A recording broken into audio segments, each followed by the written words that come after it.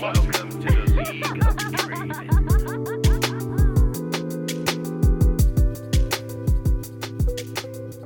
Hello and welcome to episode 501 of the Leaguecast podcast. I'm your host, Nick Cooper. Joining me is Aiden Frost Rockhards. Hey, how's it going? And Colton Blue Basket Sweat. Happy Wednesday and happy episode 501. 501, the start of a new century. Yeah. By the way, you called yourself Nick the King and not Nick the Jeopardy King, and I'm really disappointed. Well, I was going to say that during my week, but... No, you're the Jeopardy King. I didn't realize you scripted it. You gotta read the scripts a little more thoroughly. You gotta write the scripts better. Yeah. No, I don't make mistakes. This is scripted, so... This argument is a perfect explanation of how my scripts are perfect. Okay. This week on Leaguecast, we've got some Leaguecast news. We've got quite a bit of new news. So we'll finally get to talk about League of Legends, actually. We've got... What do we have next? Oh, a competitive league section brought to you by a very special sponsor. We'll have a roundtable and then close it out with Mail Fight. So before we get into our weeks... And before we get into our weeks, we're going to start off with our sponsors for today's episode, the first of which are our good friends over at Gamercraft. This is a tournament service competitive hub for gamers of all skill levels with the goal of bridging the gap between the pro and amateur scenes by providing premier competitive experiences otherwise not available for the everyday gamer. They run daily skill-adjusted tournaments with over $40,000 in monthly cash prizes, and they also take competitive tournament experiences to the next level. And we've played in maybe 4 or 5 of these. Yeah, we've played a bunch of them as our team that has my dog as our profile icon though, and they've been a ton of fun. Good old Charles. Yeah. And so we're all, I think, a fan of the service, and you know, when they reached out to us, we're like, hell yeah, let's partner up because it's a good product. And so to tell you guys a little bit more about Gamercraft, there's a couple things that are really, really nice about it that are pretty unique to this as opposed to other tournament hosting platforms. So one is their anti-cheat. And so they have a really cool proprietary anti-cheat technology that screens players, looks into like their match history, their friends list to try and prevent smurfing, account sharing, boosting, elo camped accounts, to try and make sure that, you know, your games that you're playing are against opponents that belong in your tournament and are, you know, enjoyable games. Obviously, if you're, you know, competing in a tier 1 tournament as a silver player, that might suck if you're against a diamond player, but like they've got different level tournaments for all levels of skill. I think there's like 15 designations. It's a lot. Wow. It's like 8 or 9 or 10 or something like that. It's like it's good, and they're all like fun names like Wolves, Krugs, Elder. Because I remember when I first signed up, I was just like, oh, it's gonna just put me in like platinum and you guys in diamond. I was like, between like the 5 of us, we had like 4 different groupings, even though. Yeah. So that's really nice. They've got, you know, a matchmaking algorithm that kind of builds the brackets for you. The tournaments are fully automated. You through the app, you sign up really easy. You put in the code Leaguecast to let them know that we sent you over there. But yeah, you go over, sign up in the app, put in code Leaguecast to let them know we sent you, and then getting into these tournaments is super easy. You can register a team. They've got tournaments that you can register as just a solo player, and they'll match you up with other players around your skill level. All of it's fully automated. They're going to build the bracket, send you the tournament code, build the lobby. When it's all said and done, they will send you your prizes, again, automatic. They shoot you a message on the Gamercraft app. If you have issues with it, we had, you know, we messaged the moderators who were right there. Yeah. Solved in minutes. So again, I mean, we've had nothing but good experiences through them. Again, they've got solo tournaments, Summoner's Rift, ARAM, all sorts of stuff. I'm sure they've got a bunch more that we haven't seen. Yeah. So really, really excited for this. And again, the code is Leaguecast. The app that you'll want to look up is Gamercraft. And I believe if you sign that up right away, they will give you a $2 cut. Yeah, you get $2 right to your account. Yeah. Yeah, you get a $2 prize just right away. So it's as if you placed in a tournament just because you're friends with us. That's how good we are. Exactly. That's great. Because you're friends with us, we got you placed, man, my dude. There's $2 waiting for you in Gamercraft. All the information will be in the description of the episode, though, if you have any questions. Also in our Discord and on our social media. Yep. Absolutely. So again, very excited for that. And after that, we're going to go into our second sponsor for today's episode. Support for episode 501 is brought to you by Manscaped, the best in men's below-the-waist grooming. Manscaped offers precision-engineered tools for your family jewels. Manscaped just launched their 4th-generation trimmer, the Lawnmower 4.0. You heard that right, the 4.0. Join over 2 million men worldwide who trust Manscaped with this exclusive offer just for you. That's 20% off and free worldwide shipping with the code LEAGUECAST at manscaped.com. Again, the code LEAGUECAST at manscaped.com. They were our sponsor last week as well. We talked about them on the last show. We've had some chats with all the folks in Discord. Yeah. Smooth is becoming a smoothment, if you will. But have you guys had any new experiences with the products since the last time we kind of talked about this? The only thing is, I love their ball lotion, dude. Yeah, oh, really? That's my favorite thing. I love it. Yeah, the what is it? The crop preserver ball deodorant lotion. Yeah, it's so great. Yeah. Hell yeah! Nobody wants sweaty balls. Yeah, it's great. Preserve those crops, and that's one thing actually. I'm happy you brought that up because we were talking about it in I think the Patron Lounge channel, and I was like, someone just posted Smooth. I'm like, oh yeah, you get some new equipment. You out there trimming? He's like, nah, I already had one, but I'm like, you don't need to just there's more than just a lawnmower, man. They got the deodorant, they got the toner, refresher, the toner. Yeah. They got all sorts of stuff. They got the one for like your nose hair and shit. Yeah. I don't know. I think that's the maybe. Yeah. I should probably know what the product names are. I think it's the Weed Whacker. Yeah, it's the Weed Whacker, I believe. Yeah. So we were lucky enough to get sent the Lawnmower 4.0. I think all of us, have seen it. It's a very good quality product. Like it does what it's supposed to, right? It trims the hair. It doesn't pull or give you nicks and cuts, which you don't want nicks and cuts on your balls. That's not a pleasant. It's not a good. That's a bad time. That's like playing solo queue when your stream is twitch.tv/. Yeah, that's how I'm. It's also wireless, which I don't know if I mentioned that last time, but wireless, fully waterproof. You can bring it in the shower. You can bring it on a trip.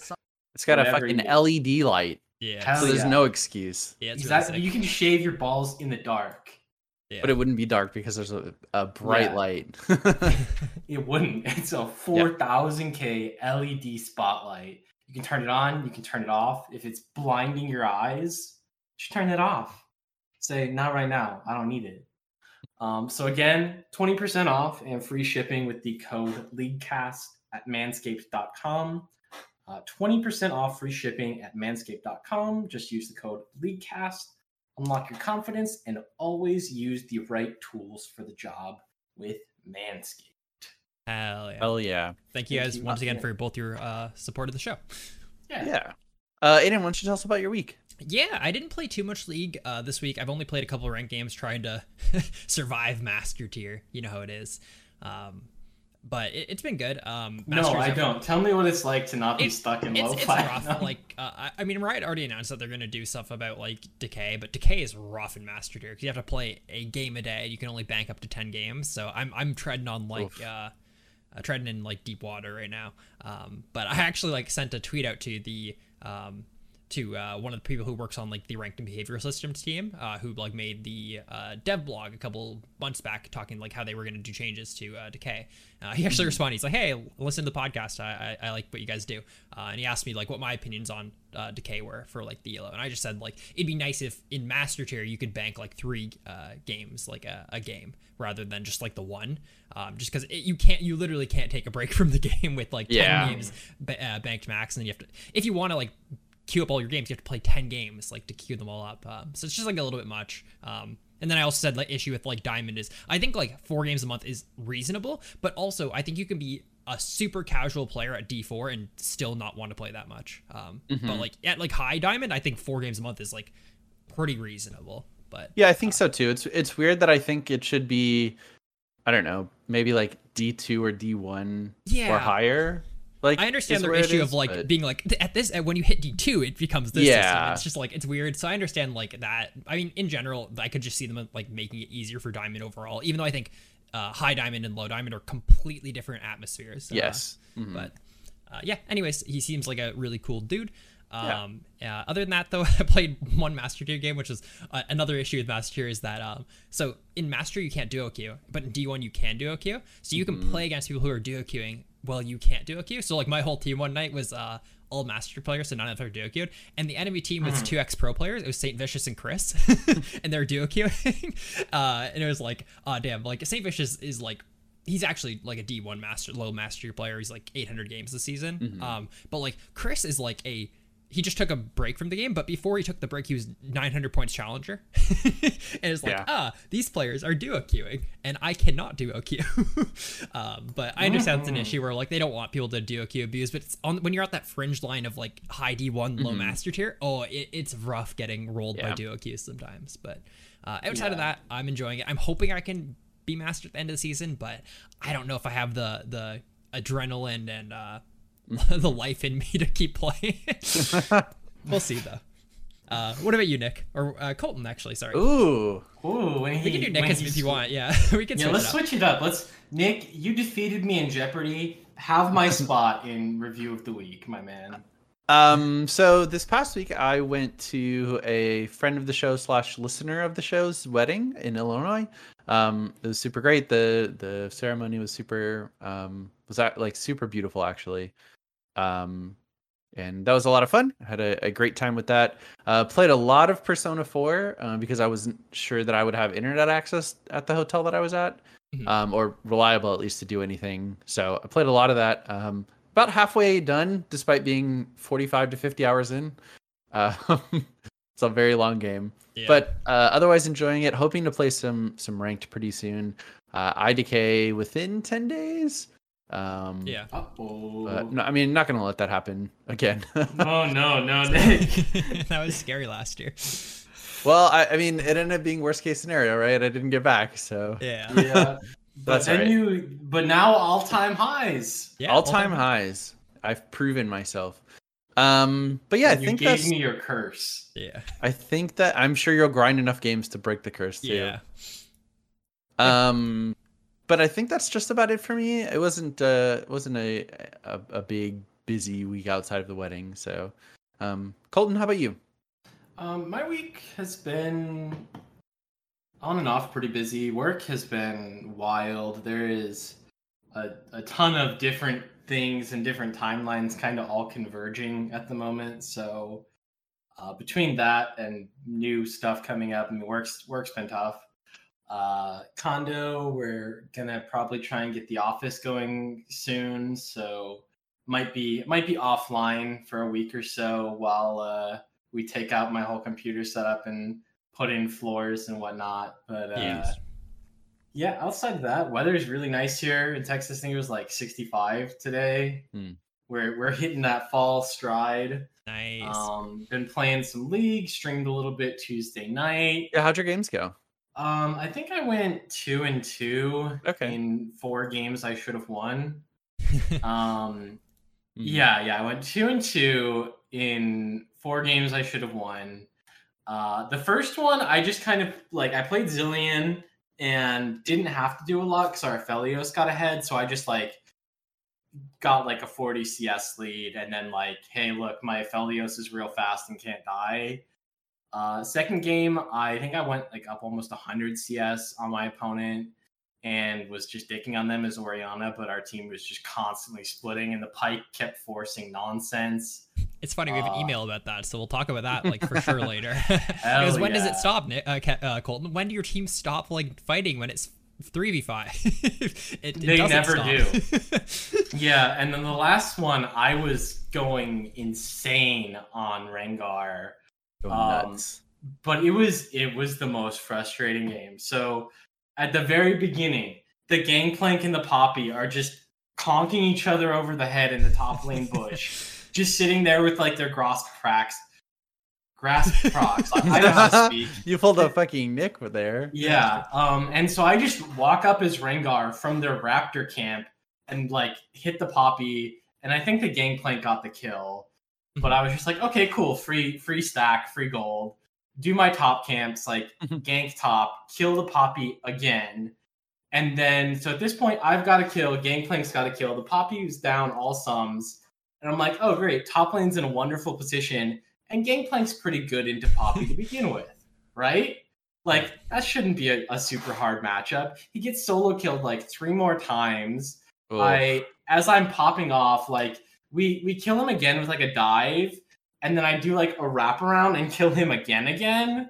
And it's just like, okay, I saved it now. He's gonna win. No, he decides I'm gonna build Essence Reaver into Sunderer because I need 2 Sheens. And then when I confront him and I'm like, 2 Sheens? Question mark. Also, am I in like 2012 with 2 Shens? But 2 Sheens. He says, that's the standard Gangplank build, right? Oh, yikes. That's the standard, yeah. All Of good course. Gangplank players buy 2 items with the same unique passive. Also with 0 stats. Yeah. So while this was happening, the Sylas was digging our Kennen. Our bot lane was pretty useless, and like I was trying to hard carry, but it just I got kind of tilted at a certain point where I was just like running in, taking 1-for-1s that really weren't worth it since I was our only threat. But it was can confirm, by the way, Gangplank does not build 2 Sheens, because not to say that like I would expect that, but I've definitely had times where like I've seen like a weird character, like say Bard with the rapid fire Deadmans, or like Senna with whatever the fuck she builds every single patch, where I go, is that right? And then I look up and it is right. It's just like meta. And I'm like, oh. Yeah. But no, there are Sheens is certain not a thing. things. But no, yeah, I don't know. The double Sheen, I think, was really A little really iffy, and it was just so frustrating because like he should have been up 1,000 gold on like a level and a half, and he just kept getting solo killed by Poppy. silly. Yeah, Like, that's rough. Yeah. So that was my league experience. I've been enjoying playing mid more though, and I feel like I've been gapping low plat players like I should be, and having like 60 CS leads and solo killing them. So probably gonna keep up on the mid train a little bit. Yeah, Or go back to hopefully- Vayne, right? I was telling Nick, and I think Trevor as well, like that if we do ever play in Clash, I kind of do want to play one of the World's Clashes, one of the 4 nights or whatever. I think it'd be fun if we put you mid, Colton, holy shit, you mid, Trevor top, Quinn AD carry, and then either Nick or I could jungle, either one. Just because I think it, although I think we're all worse at those positions in theory, I think it like fixes so many of our issues, like with like pick ban, Bans. all this Yeah. shit. Yeah. And I feel like it'd be fun as well, because we'd also like take it less seriously, because we're all playing like kind of like off rolls and shit. It'd be fun though. Yeah, I had also said that to Trevor. More of just like me and him swapping. I was like, do you play jungle at all? Because one of like our pools are entirely different, right? Like I play all the control mages and he plays anything but. Yeah. And so when they burn 3 bans on him, we can just be like, okay, cool. Colton's going to take Orianna mid and you can just play something else. Yeah, for sure. But I also think our play styles are like entirely different. And dude, Trevor and I have such anti-synergy. Yeah, no, for sure. It's weird because you guys are him both and I super are- aggressive, but I think you both think about the game differently. Yeah, I think we think about the game differently. And I also think we're both players that like, if it's not my idea, it's a bad idea. Yeah. A little bit. For Like not 100%, but like if I thought of it, it's good. And so anything else probably isn't as good. Yeah. And so the play that I called is the right one. And so we both feel that way. And so it's like once we've made a decision, we're both like full sending on it, and it's never the same fucking one. Yeah.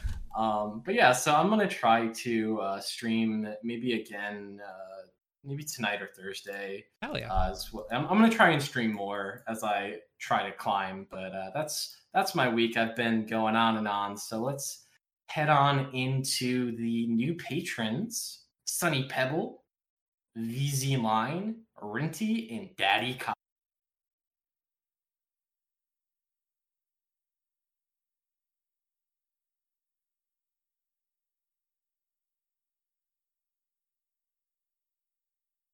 news. Aiden, do we have any updates? Yeah, the only real League Test news is that we will be recording next month's Patreon probably shortly. We actually had a Leaguecast meeting and we talked about a bunch of fun stuff, so expect fun stuff soon. A bunch of shit. I'll make a list of stuff that I can spoil next week, but I don't want to spoil anything right now. No teasers? Lots of fun stuff coming. We definitely talked about everything that I've mentioned potentially doing for the last year. We've talked about it now officially. So be excited. Maybe some new Patreon things, maybe some new fun community things. Be ready. It'll be coming in the next couple weeks.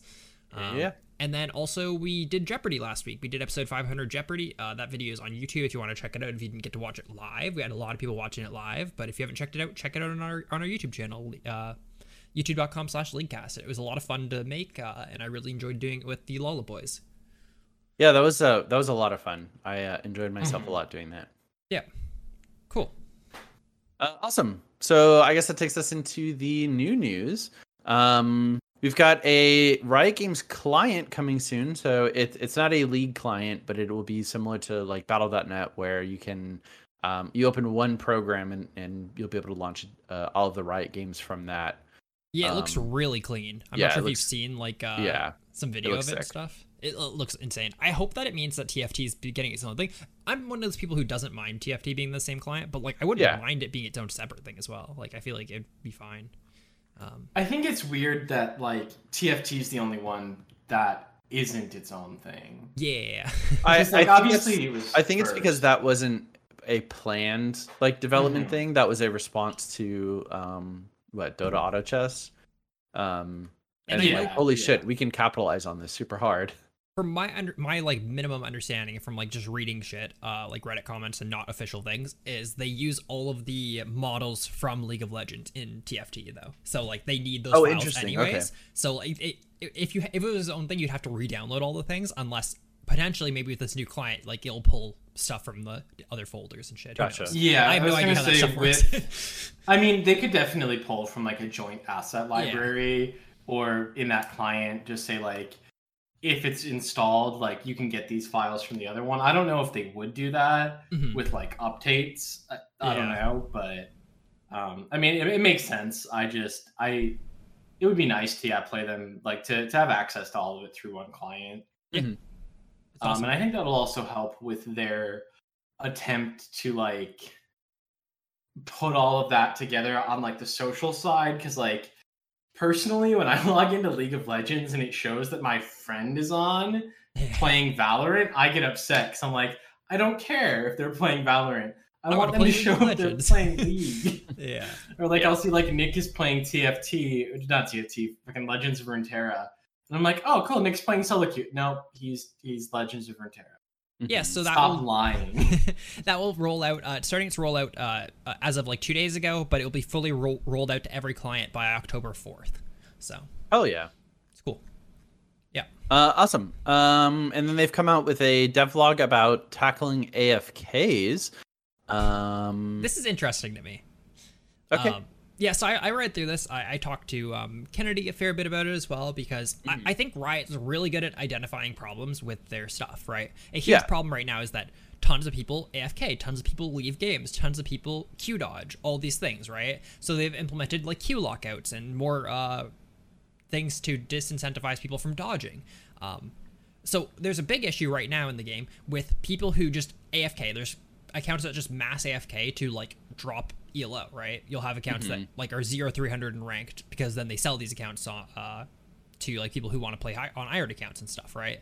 So their solution is implementing, if you AFK multiple games in a row, there's different queue lockouts, right? So like you have the classic, you have to queue 5 minutes before you can actually start queuing. You have to queue 10 minutes before you can actually start queuing, yada, yada, yada. But they have new tiers after the 4th, 5th, 6th, and 7th AFK in a row, or AFK tier in a row, where you have queue lockout. So if you AFK to the point where you're tier 4 AFK lockout, then you literally can't queue for 1 day. Or when you're tier 5, you can't queue for 3 days. Or when you're tier 6, you can't queue for 7 days. Or when you're tier 7, you can't queue for 14 days. So once again, I think this is great, right? Like this is a good step in the right direction. They're identifying an issue. My only issue is that why at tier 7 is it not just a ban, right? Yeah, I don't know. AFKs 7 games in a row, or however many to get to tier 7 of like AFKing. Yeah. Why isn't that a ban? And like, if it actually isn't a bot, which I mean, they're really trying to curb bots is like the biggest thing. That person can write an email, be like, "Hey, this is the reason." You can choose if you want to unban them. Or another issue with this is, why isn't the 1-day queue lockout earlier? If someone AFKs, which I'm assuming it's like you have to at least probably AFK 3 games in a row to hit tier 3, would be my guess. But you AFK 3 games in a row, why aren't you already locked out of a queue? After you AFK game 2 in a row, why isn't it already locking you out of queue? Why are you allowed to queue for game 3? You know what I mean? Like, I have issues like that, where it's like, it feels like they're the right solutions. It just feels like they're done very gently, very timidly, I guess. Like, it feels like you could go harder with these. Like, if someone AFKs 2 games in a row, lock them out for a day or 3 days. Like, they're obviously ruining games, whether intentionally or not intentionally. Or if they AFK to the point where they have a 7, they had a 1-day lockout, a 3-day lockout, a 7-day lockout. Why not at that point, when they AFK their next game, ban the account? You know what I mean? It feels like, it feels like a very like slap on the wrist answer to this. Which, don't get me wrong, this is a solution, but like it's just a very light solution. It's weird to me that there are 7 tiers of this, and I don't know if that means is each tier just 1 game. So like at tier 0 it means you've dodged 0 games. At tier 1 you've dodged 1 game. I believe so, because you've AFK'd once in a game. From what my understanding, yes, because I know I've had a game where like I AFK'd, whether like my power went out or whatever, and I came back and I had to queue 5 minutes for 5 games before I could actually queue, right? And I assume if I did it a second time, it would be the 10 minutes for 5 games or whatever. So I would assume it's that. And they also mentioned that the only way to lower your penalty is to play games without AFKing. So I would assume it's like you go up and down based on games that you AFK and don't AFK. Yeah, so I imagine, right. Like if you AFK'd in 2 games, let's say in a day, you're down to tier 2, and like maybe you have to play 20 games without an AFK before it brings you back up to 0 or something. I'm sure they talk about it more in details here, but I don't know, man. 7 AFKs like is a lot. Like if you AFK once, I think first AFK having next to like very little penalty is fine, because it's a video game and real life shit happens. Like if I'm in a ranked game and I fucking get like my fire alarm goes out and the building is burning down, like I'm going to leave. I'm not going to finish the game. Yeah, for sure. But like if that's happening twice or 3 times, like then it's because you chose to leave, not because of external circumstances. And I would want to see the punishment go up a little bit in the lockout more. Yeah, but honestly, it's a start.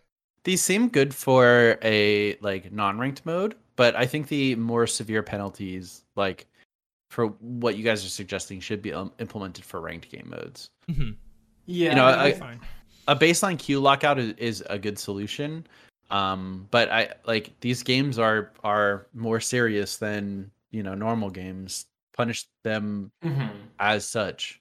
Yeah, I think that there's also, and I mean it's a different issue, I guess. Like, but between that and the dodge penalty and people trying to avoid it, where like I maybe a week or 2 ago had somebody who hard trolled a game because they're like, yeah, I've already dodged 3 times.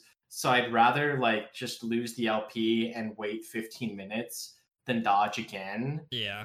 And like so they played into it, and like they weren't technically AFK, but annoying all the same. And so I'm sure that obviously that there's gonna be some level of calibration on like what's AFK, how long, and that's the different question. But I think again, overall, like Aiden said, like it's a good start. They've identified an issue and are working towards it. Yeah.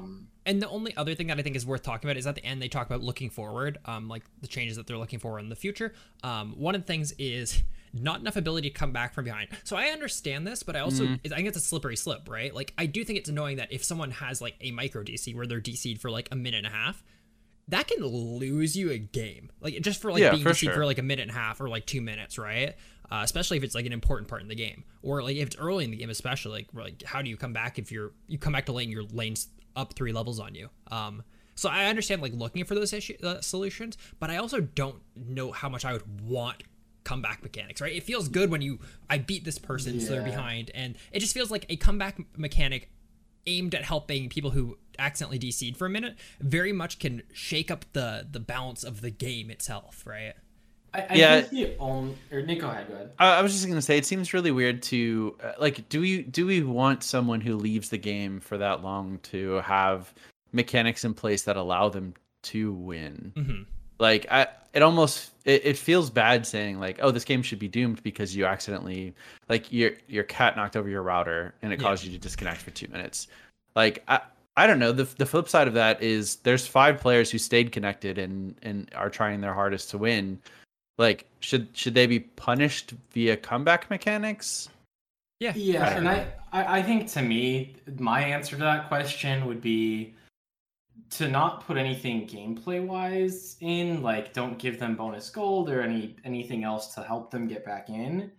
But like, if it's really something that they're worried about and think it's a priority to like give those players a chance, then like allow each account to have like a banked pause time or like a minute of pause time where it's like, okay, if you disconnect, it's going to like put a timer on the screen saying like the game will pause in 5, 4, 3, 2, 1. Yeah. And then like, cool, you have a minute so that if your cat knocked over your router, you can come back in and maybe have only lost 30 seconds of game time. And I think potentially banking time could be a good way to do that system where it's like, okay, at max, you might like delay the game for 3 minutes. Yeah. But if you're constantly DCing, like, you're just too bad. Like, yeah. You know, I like that a lot. You're not going to have that pool. I think that like an automatic pause system for DCs with like a minute timer or whatever is like fine. Like, if as long as it doesn't get abused or whatever, I think it's like actually a really good solution to mitigate loss without implementing comeback mechanic. I like that a lot, Colton. Yeah. Like, obviously it would suck to have like a full minute pause in your game. Yeah. But I think that that's really the only way to give that player a chance to not automatically lose without screwing over the 5 players on the other team. Oh, yeah, sure. Dota has a system like this where I believe any single player can pause for any single reason. I don't know if there's a time limit for it, but I think it's limited so that you can't like pause, someone unpauses, and you pause again. I think there's like a limited number of pauses, or it puts yours on cooldown, or makes it so you can't pause back to back. And honestly, like it's been abused a couple times as like flame for like, hey, I'm about to kill you. Like, do you have anything to say? But I it doesn't get abused. Like, okay, I'm just gonna hard grief in the games that I've played, and I've played 400 hours at this point. It's not been like I'm gonna pause the game to ruin the game for these people. Yeah, like even if it starts getting abused, lock it behind. Someone has to be DC'd before you can pause. Like, I just think there's good solutions like that. And also, like, again, I don't think that Riot needs to go this far, but like, you could make it to the point where it's, if you were the person who DC'd and there was like a pause in the game, in the post-game menu, like, you have to like, check a box or something that's like, I'm not AFKing on purpose. Like, I know that this impacts other players. And then, like, at that point, you can punish that player more severely the next time it happens, because it's like, hey, we told you to stop doing this if you're doing it intentionally. Yeah. I think one other thing in the dev vlog before we move on to the next that I think is really important to note is that they're pointing out in this graphic that like the vast majority of players are obviously in tier 0, that they don't AFK, they don't leave games like that. Yeah. But then it goes like 5%, 2%, 9% in tier 3 plus. And obviously that's multiple tiers. It's not just tier 3, but like that point showing that there's a big gap between my cat knocked over my router, I was AFK one game, there was a family emergency, I had to leave. And I left one game or maybe 2. Yeah. That's not the players this is for, and that's not how the system is built, where it's like there is a significant number of players, 10% of players are in, tier 3 plus. Yeah. And that's problematic because I mean, yeah, they're the leaving it a botting lot. ecosystem's fucking crazy, and they're Yeah. like slowly working at fixing that. And like, I think it won't affect most people. Like, a lot of people like are worried, like, what if my internet disconnects? Well, first of all, if your internet disconnects, Yeah. like it won't. First of all, you're not, as long as you're not queuing up for multiple games that your internet disconnects. Yeah. That's one thing. Second of all, you are ruining the game for 9 other players, so like you also have to consider Mhm. that, man. As much as like it sucks Yeah. to lose a game because your internet goes out. But even it's like, okay, your internet screws up, cool. Like, okay, you've left one, you play a second, yeah, and it happens again. At that point, you should stop. yeah, But like, you're still in tier 2, and again, this is built on the notion that these tier 3 and 4 and 5 players are really where the problem is. yeah. And the fact that it's 10% of the league community, I think, to me is crazy high. Mhm. Because like, that's one of, to me, like the most frustrating things to deal with. Like, you get toxic players all the fucking time, and sometimes they're good and sometimes they're dog shit, but like, I don't mind a toxic player who's just like, average player nearly as much as someone who's just DCs. Like, Yeah, I mean, yeah, at you least literally I get to can't play win. the game and I can mute them and not interact with them. Yeah. Mhm. Yeah, I agree. I think this is like good for like overall, and I hope to see more stuff like this come.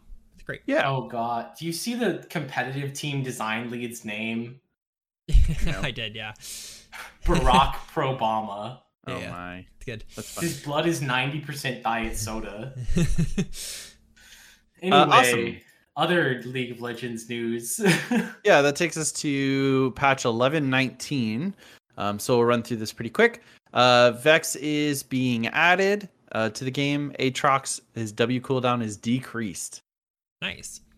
Kali's base health regen is being increased.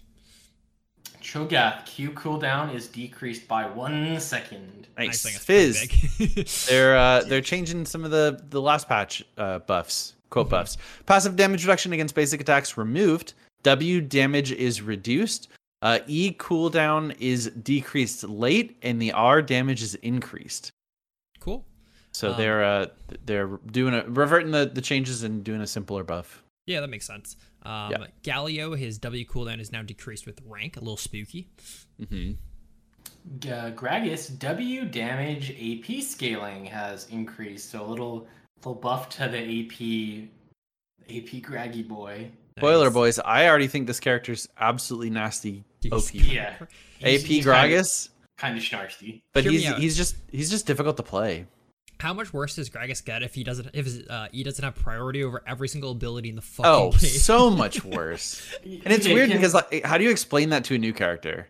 Yeah, it's weird because like there's that like weird sub ranking of like which one's there, and Gragas is towards the top. I think it Gragas literally is E. the highest in the game. Yeah, it's like I don't know how to explain priority to a new player. Mhm. Like if you were to say like I don't know X character versus Y character, all I know is Gragas beats them both. Yeah. Yeah, right. Where it's like, okay, if a Lee Sin is queuing at a Gragas and he E's, he's gonna stun the Lee Sin and probably Yeah. cancel the second Which part is of the fucking queue. wild. Yeah. That being said, like at a certain point, can we just make his E unstoppable or something Yeah. to like I make him W first. If he's W'd and then E's, it's like cool. You're That'd be drunk and your slam is unstoppable. Yeah. But it's so frustrating, those interactions, especially if I you don't don't e- play a lot of the characters. But the thing is, I don't think that fixes it because it's not like he doesn't he can be CC'd during it and it stops it. It's just other dashes are shit against it, Yeah. It's just like and the I best don't know how to dash. fix that. Yeah, I mean, like the way you fix it is you make it lower priority, but then like another dash is now the best. yeah. Yeah, and maybe it's because he's so fat that his model is bigger. Maybe so his that, like, hitbox is just bigger so- than his hurt box. so like he collides with them before they collide Yeah. with him. Yeah. Is maybe the logic. I don't know. I don't It's crazy, understand. yeah. I'm not a programmer, and their code is spaghetti anyway. But yeah, Gragas E, high priority skill. It would be great if there were clarity on those things. But anyway, Gwen, the scissor gal, base health regen increased. Big. Kennen Q damage is decreased. Mordekaiser, I looked this up. This is Mordekaiser's 8th buff in a row, by the way. Oh, His E cooldown yikes. is decreased early. Hell yeah. Fuck, that's Uh, scary. Poppy passive cooldown is decreased by 3 to 1 seconds. Nice. So I like it's pretty Poppy. strong early, yeah. Yeah, it's a good ability. Kiana, EQ combo targeting on dashing targets has been adjusted. The Q bonus damage against monsters is increased. So even further. It's weird. Like the Kiana thing's really interesting because like I do think it functions really well as like an auto targeted ability, but like it's one of those things that if the auto targeting works like shit, then you'd rather have it be a not auto targeted ability, right? Yeah. 'Cause if your auto targeting can miss more than you can miss as like a human who's good at the good at the game and good at the character, then I don't know. It's just a weird balance, I guess, and they're trying to figure that out. But it's cool. Lots of cool Renekton changes. I like these a lot. So Renekton's base health and health growth is increased. His W self lockout duration is decreased, and the empower animation is sped up. So the main thing is like they're giving him some base compensations because they made it so his empowered stun isn't as long, which is the main reason why he's OP in competitive play. And they're making his lockout timer on his stuns a little bit less, so you can maybe like get an auto attack. So you're not stunning yourself just as long as you're stunning the enemy. It's not like a Malzahar ult anymore. Yeah. Rise, Q AP ratio is reduced, E cooldown is increased. So some adjustments, I suppose. Yeah. Yeah. Sorry. Sejuani, Q cooldown is decreased and damage is increased. Nice. Cool. Seraphine, R cooldown is decreased. I think that's fine. She's like kind of a little bit weak right now. We got a buff to Scion W. Looks like the percentage is unchanged, the AP is unchanged, but the base value has gone up by a flat nice. 10. Yeah. It's pretty small, yeah. Yeah. Sona, base armor is reduced, passive damage, bug fixed, and Q can no longer target hidden enemies. Power Chord E is also bug fixed. Huh. That's wild. Her E power chord used to bypass slow immune targets. Oh. Nice. That's cool. Soraka is getting a nerf to her R. They made it last patch so that she cleanses grievous wounds before she ults. So now it's gonna like heal less because it turns out cleansing grievous wounds what a surprise. Her like huge nuke ultimate to heal a lot. So yeah, and weird Nick, how you mentioned how it's just it's fine, have everything heal at full effectiveness and just lower it. Just remove grievous wounds entirely. I think that's the only way to balance healing, which sounds wild, but it's the only way to make it fair. Yeah. I think that honestly, I think that's one way to do it. I also think that having a more like difficult to access, expensive, or almost like if you had like a full like 3,000 gold legendary item that gave dog shit stats, but it's just like healing reduced by 90%. Like, yeah, but then, I think then you have to build it and it feels like shit. Yeah, so you don't build it; you just build damage. Yeah, I mean, I think that's a way to do it. I think that a totally legitimate way is just turn off grievous wounds and adjust all healing accordingly. Yeah. But anyway, we've had that conversation. Yeah.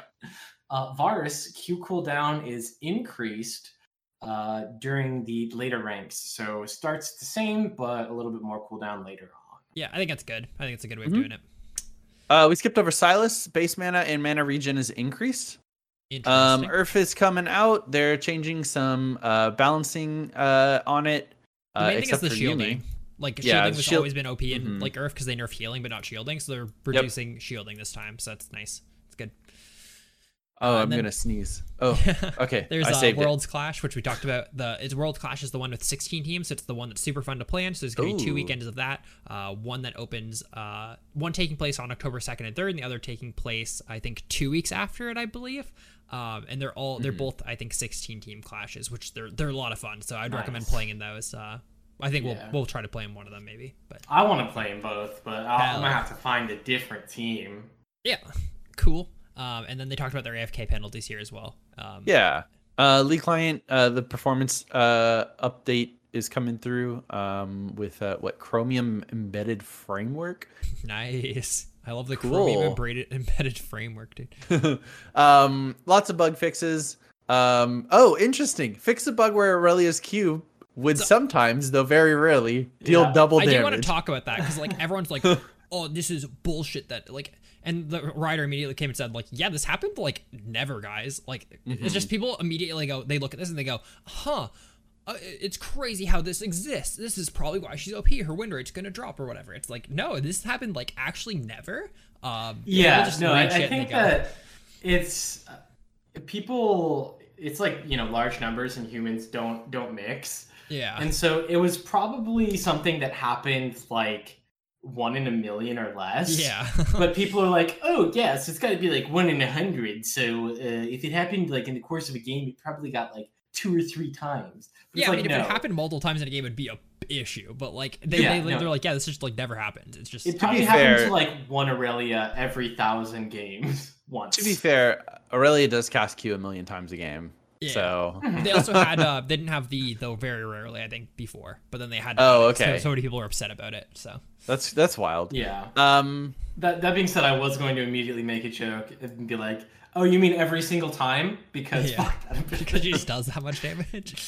They fixed this bug by just changing the base damage to twice as much. Yeah.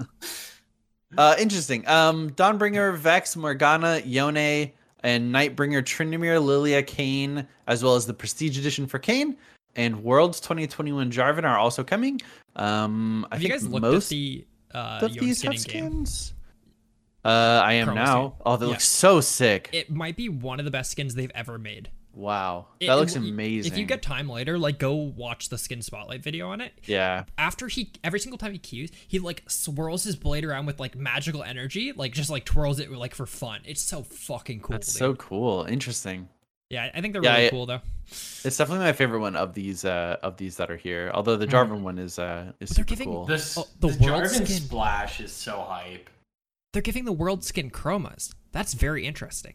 It is. It really is. And the chromas look pretty good too. Yeah, they look really cool. They look like they're almost like the Victorious skin. Yeah, Chromas. almost. Because the one Mm-hmm. looks like Challenger, one looks like Master for sure. That one looks like Grandmaster. Yeah, it looks like Diamond, Challenger, Master, and Grandmaster. But yeah, it's their world skin, so they're not tied to rank. It's weird. Yeah. That's super yeah. cool. I mean, that's interesting, and I mean, it's cool because like they're already probably very used to like making those types of chromas for a skin where Yeah. they're like, oh, okay, like easily do like we know our purple color scheme, we know our like yellow, Yeah. blue, all that stuff. How do we feel about the Dawnbringer Vex? I think it's I- funny.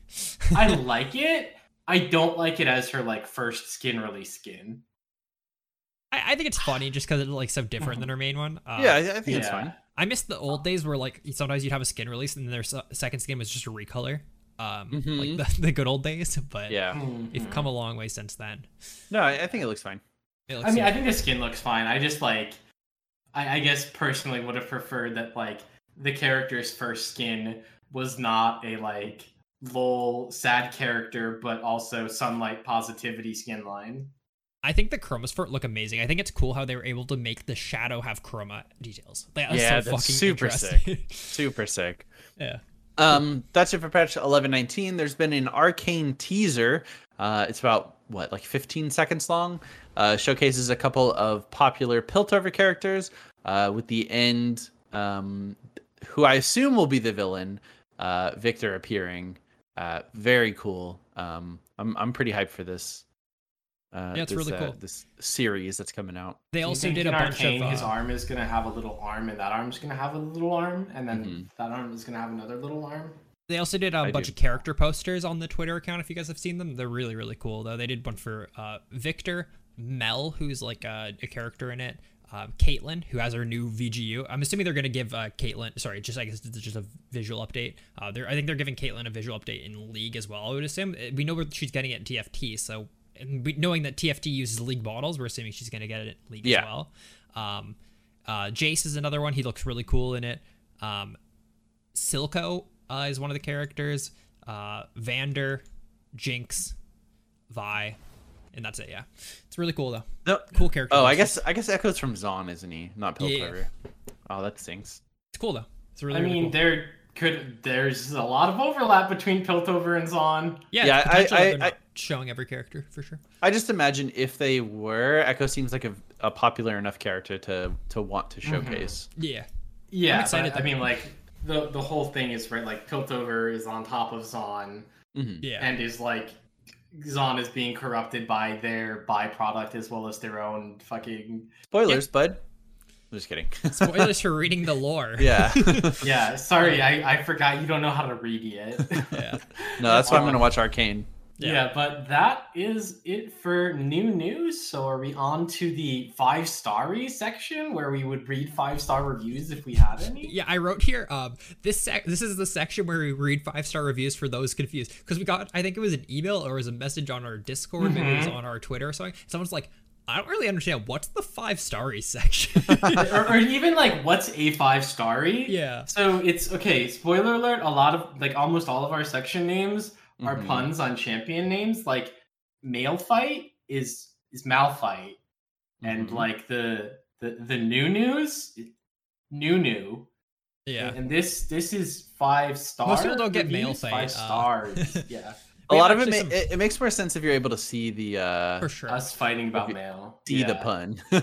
We'll talk about Malefight later, actually, though, because I have Yeah. some roundtable answers about it. So Definitely. But yeah, so that's what that section is for, but it's empty today. So we'll go ahead and move on with the show.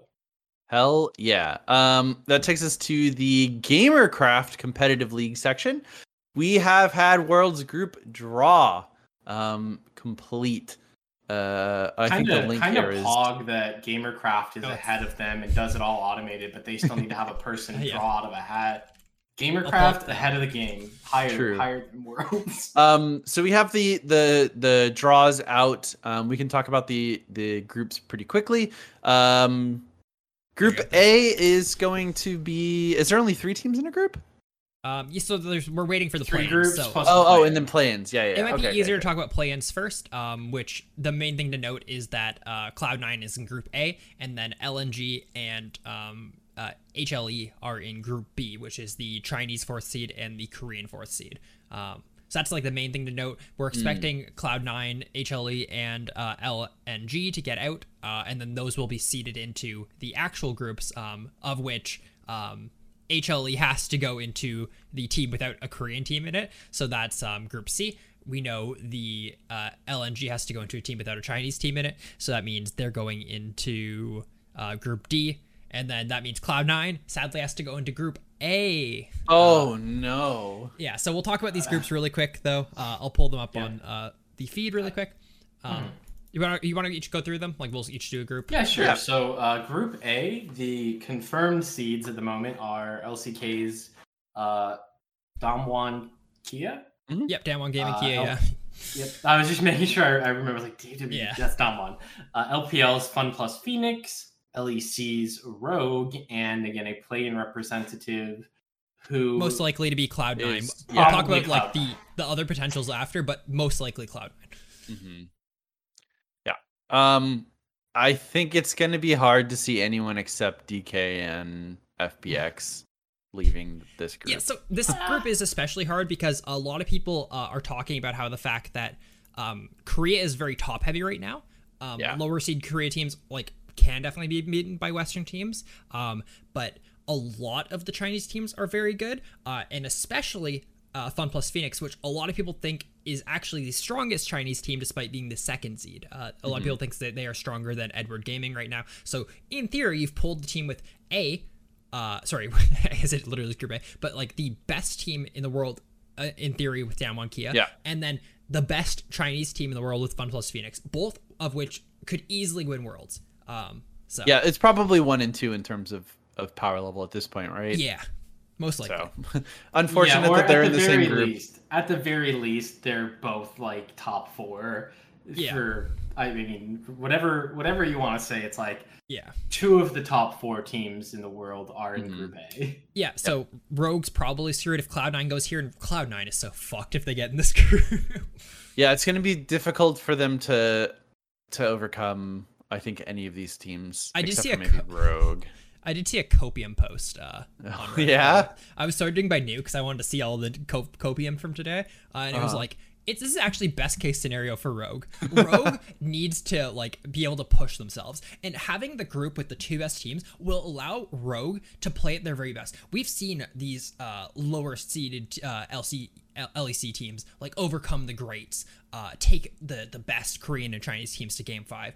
I think if Rogue really wants to win Worlds, then they will do it by fighting the best teams in the world in their groups. And I'm like, holy fuck. So it's not wrong in the sense that like you have to beat everyone, yeah.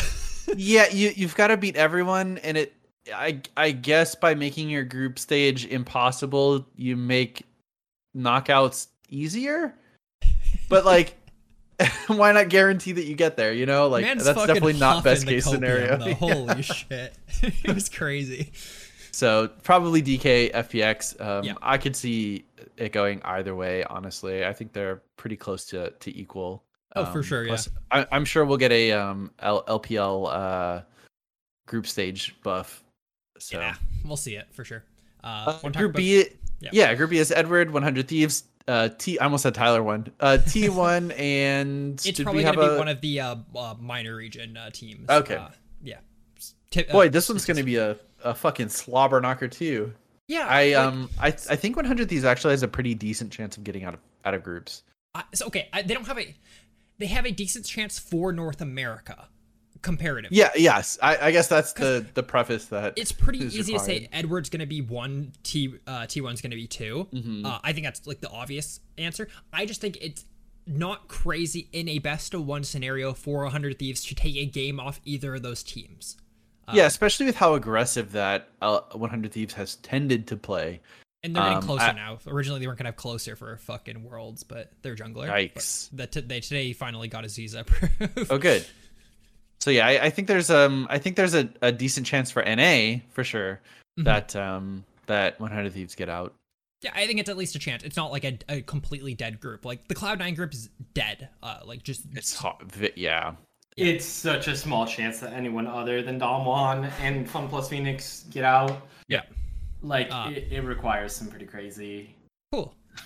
Group C, though, is PSG, Fnatic, Royal, and then the play-in representative, which will be the Korean team, so it'll probably be HLE, I don't know how to pronounce the name. It's the Chovy team. Chovy and the boys. Hanwha Life Esports, yeah. Yeah, Chovy and the boys, as we call them. This group... Chovy in his backpack.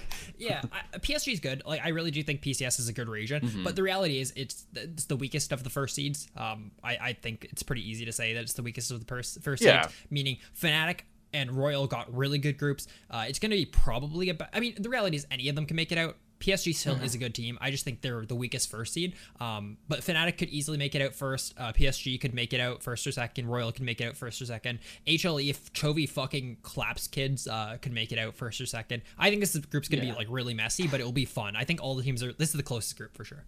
I definitely think it's going to be the most interesting group. It'll be really fun, I think, to watch. We'll see some good, interesting, like competitive games. I think we'll see some absolute stomps as well. Yeah. This is one where I wish that that they had like best of threes at this point. Oh, of course, in groups, right? Because like these are more best of threes that I would want to see. Whereas like watching Damwon 2-0 Cloud9 or watching Fun Plus 2-0 Rogue, I don't care that much about. Yeah. But like it would be fun to watch, a 3-game series between Fnatic and PSG. Oh, for sure. Yeah.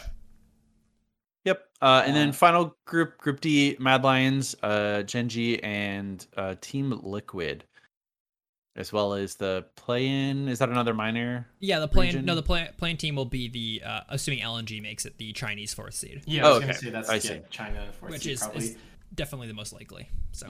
And so, what did Gen.G place? Gen.G got third or second. Sorry, they were Gen.G was third or second. But the thing is they kind of just made it there by losing because they had enough points. It was one of those scenarios where like they just like lost a bunch of series, but they still made it to Worlds, right? Yeah, because they were already like seeded high enough from like the season or whatever. I don't remember that fully, but I just remember like they do probably look like they're definitely weaker than T1 and way weaker than Damwon. Interesting. But I like, think this will they're still be. good. I think this will be an interesting group as well, though. Yeah, for sure. I mean, like, I think it's possible to beat Mad for sure. Like, LEC first seed is definitely very different than Chinese or Korean first Oh seed. yeah, for sure. Mad's really good, though. I think Mad is fucking amazing. I just think that Mm-hmm. play a game when you're watching Worlds, how many times is Mad winning and then Humanoid gets caught? It's almost every single game. Yeah. He's a really And in good player. best He of wins- ones, that's really, really risky. Yeah, I think Yeah. Humanoid's insane too. He fucking wins lane versus good players consistently, right? And then he just always somehow gets caught, and I have no idea why. Like, it's so crazy. But maybe he'll fix that by Worlds. I think it can be anyone though. I really think Mad is probably the favorite. But it's not like Team Liquid can't take a game off Mad. It's not like Team Liquid can't take a game off Genji. It's not like Team Liquid couldn't take a game off LNG. I think it's possible for sure. Good. Yes. So Should be only- pretty exciting. Yeah, only other thing to talk about is that play-ins. So play-ins actually starts on October 5th, very, very soon. Here's the crazy thing, Nick. So I'm someone who doesn't like rigging brackets, right? I don't like purposely losing games to get better seeds. Okay. But, so this is the way it works in play-ins, is top two teams from play-ins then play, number one team from play-ins from both groups automatically goes to, is automatically qualified, right? So if like Cloud9 gets first, they're automatically qualified to groups, right? If LNG gets first in their group, they automatically qualify to groups for plans. And then the other two teams, the next two teams, so like team 2 and 3 and team 2 and 3, 2, 3 and 4, 2, 3 and 4 for both groups, then play in a bracket to qualify for groups or whatever. I think Cloud9's best chance at Worlds this year is to purposely not get first in their group. Really Because interesting. if Cloud9 purposely doesn't get first in their group, they have to play in the bracket. And if Hanwha Life Esports, the Chovy team, doesn't get first in their group, because it's definitely possible that they don't beat LNG. LNG could beat Hanwha like easy in groups. If Hanwha doesn't get first seed in their group, Cloud9 gets to play them in play-ins, in groups, in a best of three, interesting. best of 5. And I'm not saying Nice. Cloud9's favored for that. I don't think Cloud9 is favored for that. But I think But Cloud9's they have chance, a better chance of winning that best of 3 than Yeah. they do of beating fucking Damwon. if Cloud9 beats Hanwha, assuming Hanwha doesn't get first seed in their group, Cloud9 knocks out Hanwha, and Cloud9 then has a 50-50 chance of getting placed into, or maybe it's just 100%. They get placed instead of Group A. They can get placed into the group that has the no Chinese representative. So Group C. No. Group D. Group C. Yeah, Group Right? C. You got it. PSG, the PSG group. RNG is the Chinese No, that's seed. yeah. I'm saying instead of the Korean team. Because if Cloud9 knocks out I Hanwha, see. so Cloud9 purposely doesn't get first in their group. They have a very easy group. They purposely don't get first in their group. They get second, third, or fourth. They then play against the second, third, or fourth seed from Group A, which if Hanwha doesn't get first, they play against them, beat them potentially, which I don't think they actually are favored in that matchup by any means. They then get placed in Group C, which means they're in a PSG Fnatic Royal Never Give Up group compared Jesus to Christ. a Damwon Fun plus Phoenix Rogue group. How much fucking easier is that group? I'm not saying by any means Cloud9 will be favored versus Hanwha. I just think that it's like probably like 70-30 that Hanwha wins, but they have like a 30% chance of beating Hanwha. I think they have a sub 0% chance of getting out of a Damwon Fun plus Phoenix Rogue group. Yeah, I think so too.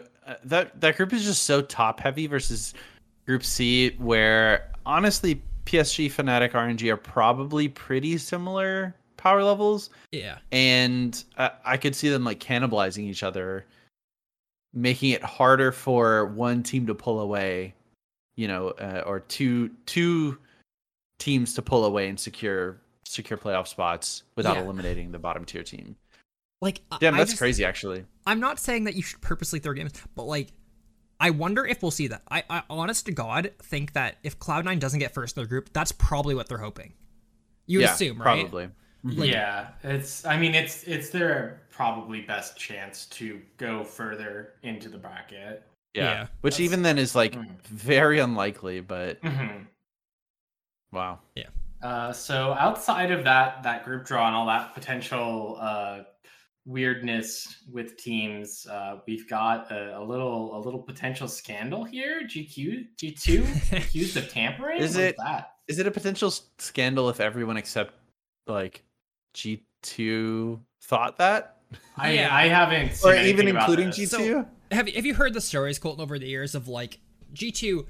They don't poach players. They just invite players over to like parties, and then like there's just important G2 people at those parties, and then those players eventually then end up on G2. They're not poaching them. They're just hanging out. They're just like being at events together. So Mad Lions, G2 approached a Mad Lions player. I don't know if it says who the player is in this article, which is kind of shitty. Also super shitty because they're literally at Worlds right now, so it's shitty that you're trying to poach players, or at least like talk about shit like this while they're at Worlds. But Mad Lions people said like, yeah, our player came to us and said G2's like talking to them about stuff. It's definitely poaching.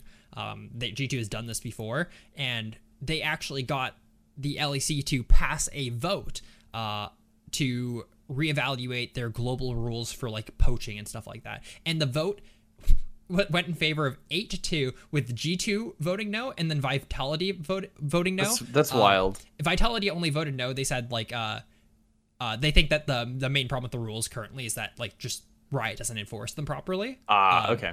But like it's funny when 8 out of the 10 teams go, yeah, can we fucking make it so G2 can't poach our players, please? Yeah. That's But, crazy. yeah.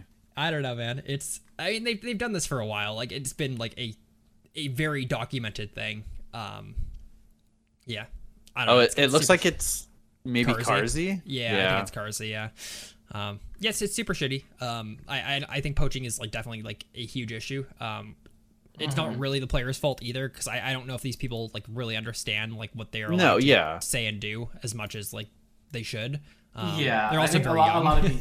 A lot of these people are young, and they're here because they're very good at playing video games, not because they're lawyers who know the like intricacies of this stuff. And it's like, in an ideal world, this is clear regulations that are enforced, and these conversations are happening between the players' agents. Yeah. But, you know, there's also the world where, hey, you want to come hang out at our sick gamer house? Yeah. You're 17 and want to come hang out at our sick gamer house. Like, yeah. Yeah, it's just like shitty. I mean, they have a lot of power. That's just how like top teams work. I'm not saying that like G2 shouldn't be punished, or you shouldn't be able to poach if there's a no poaching rule. But like, I just think very much like when TSM was the best team in North America, it's pretty fucking easy to just like look at someone and they like, or just like follow them on Twitter, and like you have so much power over these players because you're the biggest org that like, I don't know, poaching rules are so fucking like not well defined, I think, and hopefully. No, I mean, also, what are the players supposed to do if you know if you get approached by TSM or T1, you know, or G2? How do you say no to? I mean, they're supposed to opportunity. The way that they're supposed to do it is like anti-poaching is the teams are supposed to go through the teams. So meaning if someone approached you have to tell them like, hey, no, you have to go through my org and then talk to them. Which, if you're a star player, the org is going to be like, yeah, no, we're not fucking selling you to our competitor. And there's also the other side of it, right? Where it's like, if you get, I mean, like, worst case is like, okay, you get a DM from the fucking coach of G2, like, hey, want to play mid for us? Yeah. Like, there's, I'm sure, a big fear right off the bat of like, if I say talk to my org, that offer's off the table. Right? Or like the other thing is like, I don't want to report this person for poaching because I want to play on G2 at some point. And if I do, they're never going to sign me. Like, you know, I want to be on the best team and I don't want them to blacklist me. Yeah. Right? Like there's a lot of pressure there. And it's like, I think it falls in line a lot with like shit in the workplace where it's like, well, you can't tell your boss because they're in charge of you, but they're the one. They're the ones you have to tell. How many people do you think like in the LEC like want to play for G2? Probably most players, you would assume, right? Yeah. Like they're huge. I would think they'd want to win every other split at a minimum. Yeah. That's like I don't know. It's just it's so interesting to me. But yeah, I think that it's good that they're clamping down on this. Other owners are a little bit tired of G2 fucking around, I think, is the main thing. Yeah, so. I really like Vitality's stance on it, assuming that that's their actual feelings of like, yeah, the guidelines need improvement, but before we change the rules, how about we try actually enforcing them? Yeah, because if you 'Cause change the rules that's- and don't enforce them, it doesn't change Yeah, shit, right? it doesn't Like, do anything. Yeah. yeah. Mhm. Cool. Awesome. Yeah. And then Vizichachi is subbing for an OCE team. Yeah, I thought in this was very Worlds. interesting because he isn't an OCE player. Yeah. But, I mean, I think it's cool because I don't think it actually like. It's one thing if like it was a world contender team and this is gonna change how they place, I guess. Yeah. Like, if whatever Korean team goes, oh, we made it to Worlds. Let's get Chovy. You know what I mean? Yeah. Yeah. Or like whatever. But I think this doesn't change enough. But like I wonder if like this will get Riot to change their rules on subs because you just have a player playing for a different region now. I also could be like do we- misinformed, but like I think Do it's a we little weird. know, is this because of like a COVID or visa Yeah, concern at they're- all? The two other players can't make it because of visa issues. Okay, that was, yeah, my question is like, I think that this is, yeah, like an outside scenario because of that. Still a little weird that it's not like an OCE or Yeah, even it's- really like related player. Yeah, typically you'd have like you'd grab the top laner from the next OC team. Yeah. I guess, but maybe like there's also issues with because they couldn't get a visa for this player. If they're trying to get a visa for a different OCE player in a short amount of time, they might not be able to get that as well. So it might just be like a COVID only scenario. But And there it's might ru- be potentially some link between him and that team. yeah. Yeah, Yeah. I just think it's one of those things where like it rubs me the wrong way a little bit, but I think it's gonna be not a thing that happens over and over again. So I don't. Yeah, think I can imagine Yeah. it will be. And they probably won't get out of groups. Yeah, that's also the reality is like they I mean they're in the group with LNG and HW HL Yeah. Hanwon Life Esports. On Life Esports, yeah. HLE, yeah. Wow. So they're a little fucky wucky as we like to say. Yeah. Awesome. That's it for the Gamercraft competitive league section. Thank you guys for sponsoring us. Yeah, thanks again to Gamercraft. Nice. Moving on to the roundtable. Yeah, so last week's question was we just hit episode 500. What would you like to see from us? New sections, Patreon content, let us know and we might make it happen. From our Twitter, Alex said, less Nick, please. Cool. Is that a white hair? Yeah, that's white hair, yep. He's been very rude to me recently, by the way. I saw think he it's doesn't a want to really play old good school RuneScape. suggestion It's to kind of weird. improve the show. It is weird. Jason Because said, also he said lifelong friends on episode 500. That was his answer. Yep. And he had another tweet that said, except Nick. Did you guys have some kind of weird experience when you were in New Zealand together? yeah, I don't what's want to going talk on? about it. Okay, that's- There's a cave. Yeah, I'll you leave say it you at guys, that. And you a guys rock. spent some time in a deep dark cave, so He's not even going to listen to laugh at that. Yeah. Jason said a lore section for one champ a week, maybe. Yeah, at some point I think we can do a lore section. I think the main thing is one of us would have to be really into lore, which I don't think currently Nick's any of us are. lore. Yeah, but yeah, anyways, bring back Nick's lore. Discord. All of our answers are very Malphite related, but it's kind of funny. The last email I said, you could make a section which you read emails from listeners and call it Mail Zahar. And he said, oh wait. Okay. And then T1 Charco said, or maybe Kamale. Oh, okay. Which I think both those are fucking terrible, but Kamale's funny to me just because it's so bad. Camille's bad, yeah, but it's good. And then Foxliff said, "I'm still waiting on that Leakcast meetup at Worlds to get announced." I mean, we'll definitely do something, assuming we like go to Worlds, and assuming COVID doesn't ruin our world again next year. Yeah, hopefully. Yeah, I think that it's a pretty open statement that like if we are going to a big league event, you know, we will make it known on the show and are happy to meet up with people. Mhm. It's tough in a world of COVID. Like, you know, I was planning on going to LCS finals here in Plano, and if any listeners were there, I absolutely would have said, hey, like, let's grab lunch, let's get a beer after. But like, it's tough when we don't know where things are happening, when things are happening, or Yeah. if in-person events and being in spaces with people is going to Yeah. be safe. Yeah. But yeah, we're absolutely like happy to and excited to see and meet you guys when that's safe to do. Yeah. Mhm. But yeah, Yeah. that's cool. So those are really, really sweet answers. So this week's roundtable question is, Bjergsen is back, baby. What retired pro player would you like to see make their comeback? Give me hot shot GG. I've never seen a man accidentally whiff more abilities and lose the game because of it than on that guy. I want to see some top lane Ashe in the LCS, baby. I still distinctly remember he played. I believe it was Galio mid, and they were losing, but there was still a chance because this was old Galio. Where it was like, okay, one good Galio ultimate, and you could win, and then he just fucking fat fingers it in base, and then they lose the game instantly. Yeah, I actually remember that's so funny. I want to see more bullshit like that back in the league. God. Yeah, the good old days when there's just so much shit. Do you guys remember? Like, we don't need to go into this, I guess, but like, I remember this one play where TSM tried out a weird bottom lane with Wild Turtle and Sealed Reggie. They played like Xin Zhao Annie bottom. Yeah. And then they just lost the game immediately. Yeah. It's because the game was over 4 minutes in or something. I believe it was theory crafted as like the single strongest 2v2 you could possibly have at like that molten magma chamber or whatever, the 2v2 game mode like that. Like Xin Zhao Annie was the best because everything's so guaranteed and they're such early game champions. Well, doesn't work when you just wait them out and out CS them. It's so funny. Okay. Yeah. when you're on Summoner's Rift, not Magma. Yeah. All right. So, what retired pro player would you like to see make their comeback? Yeah. I mean, I've got two answers. I think my first answer, Genja. Yeah. Okay. It would be so funny to me. The Time Lord?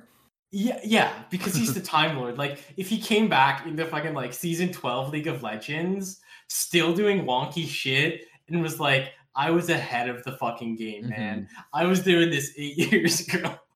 It's funny because like I listen to a lot of Monty and Thorin's show whenever they do it. Whenever they do it very infrequently, but like they were talking about Genja, and they were like they're both very smart people. Especially Monty, like has a lot of league history. Like he was counting all the times where Genja did stuff right and all the times where he did it wrong. And he's like 1 for like 7 on all of his fucking wacky shit. Of course, but when he hits, people are like, oh my god, he was doing this like 8 months before anyone else was. And then you realize for some of them, like he's doing it 8 months, but then the character got reworked during those 8 months or something, and it completely changed how the character worked. It's like most of the time, like he's just, I think was just trying shit and he was just wrong. But like people would be like, oh my god, he got this one, guy's fucking. And he was, genius. I think, also like good enough and on a good enough team that a lot of times it worked, even though it wasn't actually better. It's like I'm taking the 95% efficiency route on a better team, so it works. But dude, I love fucking Genja Time Lord. I would also love to see fucking Shusha come back and play support on a team. Yeah. I feel like the only true hit he had was Genja was Trinity Force Kog'Maw. I think that ended up sticking around for a super long time and actually was the meta Kog'Maw build for a while. Yeah. Yeah. No, he's definitely had some stuff right for sure. Yeah. And I think that one of the biggest things is just like he wasn't afraid to do what he thought was better. And I think like in today's world, there probably would have been an analyst telling him he's wrong and why. But like, I'm fine. I would rather have that be a conversation than watch every single like AD carry player play the same 3 characters with the same one build. Yeah, it does kind of feel like professional league doesn't have necessarily that like personality that old like shitty you're probably spectating like high plat games did. But the good old 5 GAs all second item. Yeah. The Moscow 5 special. Yeah, for sure. Anyway, mine would actually be like it's just in the news today, but Pobelter. Like I don't think Pobelter is like that good of a player, but he just hit challenger playing only top. And I think I think top lane is weak in NA. Like I really do. I think it's literally Alfari.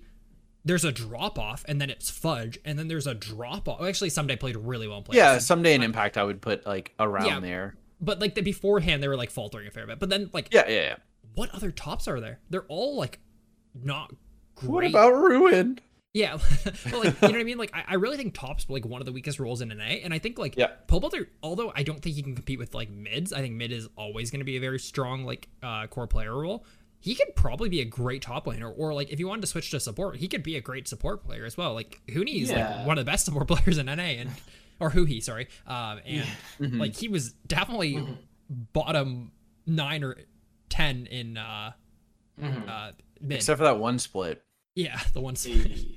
And I think also, yeah, top is somewhere where he could do the pole belter thing, which I think has always been like he'll be in top 5, but not in top 3. Yeah, and like he'll do good, okay, and he'll play what's meta pretty well, and like you can build around a top laner that does that, and like to say, all right, cool, he's gonna play the generic tank of the month or the bruiser or whoever, and like he's just gonna be there. Like we're not gonna put a bunch into it. It's not gonna cost us a bunch, and we can do what we want to elsewhere. Mm-hmm. Yeah, I like Pole Belter a lot. I just think he's like one of my favorite personalities in the league scene as well. Oh, so. For sure. His fucking response to the Bud Light stuff was so funny. Yeah, he's just a really good dude. So I hope to see him on a team. He could easily be like a good enough top laner to play in LCS for like a bit. So yeah, agreed. Cool. Awesome. That takes us into. Oh, I guess if you want to send a roundtable answer, you can hit us up on our Facebook page or our Twitter at Leakcast. You can send us an email, mail@leakcastpodcast.com, or you can come into our Discord and post in our roundtable section. We actually got a vanity URL. We should announce that at the beginning of the show. We got a because we have enough boosts, and Discord changed their boost requirements. So now you can just use discord.gg/Leakcast to join your Discord. If you've ever been so confused at entering in www.leakcastpodcast.com/Discord. Now you can just type discord.gg/leakcast and you'll get right to our Discord. It's very easy. If you can't find the widget on our website, it's okay. We made it so easy, dude, but hopefully this helps some people. It's all right. We can't wait for you to, if you've been waiting, if you've been confused, we're going to welcome you in with open arms, and then we're going to start flaming you for not being a Tumo. Yeah, wait no longer. Yeah, get in here. Say hi. Awesome. Tell us how smooth you are. Let's jump into Mail Fight, where we respond to listener emails. First email is from Michael. We fight about them. Is that why it's called that? Yeah. Sometimes. Our first email is from Michael. Hey boys, my friends and I were having a discussion during an ARAM about new champions and how none of our group plays these newer champs for the most part. This discussion eventually led us to discussing which of the most recent champions are strong and which are weak. So what do you think? Which of the last 10 champions are the strongest and which are the weakest? Bonus points for discussing the power of these champs overall, as well as in high and elo specifically. Also, when does a new champion quit being new? We arbitrarily settled on the last 6 champs being the new ones. You're welcome for an email of perfect length, Michael. All characters in the last 5 years are new because I don't play them. I Honestly, think like in the last year is like the best way to do new characters. Like I think it's like a better time frame. I used to do top blast 5 characters because they used to do pretty good about like releasing one for every role and stuff. But even if you just look at like last character in every role or last 2 characters in every role, last 2 characters like they start to get a little bit old, but like typically they are stronger. Once again, not Riot's fault. That's just how like power creep works in video games. You have to release cooler and newer stuff. Yeah, we'll look at the last. I'll list off the last 10, and we can just very quickly go through. What we think. Action. He like was super OP after like people figured out how to play him.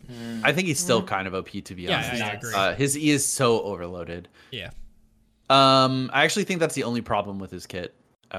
Gwen, I think she's fine right now after the changes. They did fucking gut her though before she was like super strong. So her E was so nasty. Yeah. Viego, I think in a good spot right now with the changes. Actually, I still think he's a little bit on the strong side, but mainly from like a 1v5 solo queue point of view, like rather than like an actual strength. Yeah, I think Viego is too strong, but in a lot of weird 1v5 solo queue way. But it's very, very strong regardless. I think it's like at the lowest, you probably put him S-, A+. Yeah. If not an S+ tier. He's still very strong for sure. Yeah, very good. Rel, I think this character should be played more than she is, honestly. I think this character is insane. I keep forgetting that she's a character, man. I had a Rel in my game and I'm like, oh yeah, that character came out. She is honestly so fun to play.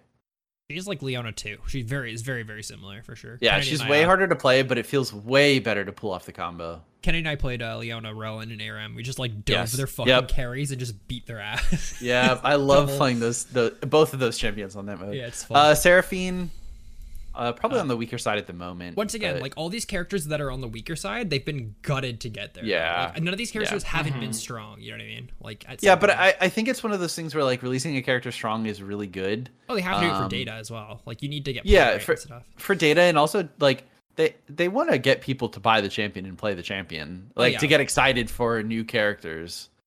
Also, So- like if the character gets 0 play rate, like people never Yeah, know how to exactly. play against them, and that's also an issue. But yeah, I agree. exactly. It's cool. Samira's after obviously released pretty strong. I still think she's think in she's a strong. pretty good spot right now. Yeah. I think she's I gross would- for solo queue, but like bad, like not good overall. Like I don't think she's like actually like that OP. I think she just like functions in messy solo queue games. Yeah, I I love think so her. too. I think she has pretty clear counterplay. Like you see her and she dies. Yeah, Katarina syndrome, right? Like Yeah. Katarina is not a good character. We'll never see Katarina see like competitive play, but I honestly thought the closest we could come is like the initial on hit Katarina stuff. yeah. But Yone, obviously bad for pro play, pretty good for solo queue. Yeah. Again in a chaotic 1v9 sort of thing. They're trying to get him to see pro play, man. They're trying. They want him Yeah. because he looks so cool. Yeah, I like him. I like Yone a lot. I Yeah. wish he could see play. For sure. Then we've got Lilia. I actually think this character is fundamentally a problem. I don't think a character should have one of the fastest clears in the game when she's meta. She's also extremely healthy all the time, and be the fastest character ever. They removed her, like, they're starting to nerf her, like, main thing that I had an issue about. I talked about it at length. One patch was the fact that you apply a DOT that lasts for X amount of time, then it allows you to apply your ult, which then has a X amount of time before it actually activates, Yeah. and then you're asleep for X amount of time. Like, that...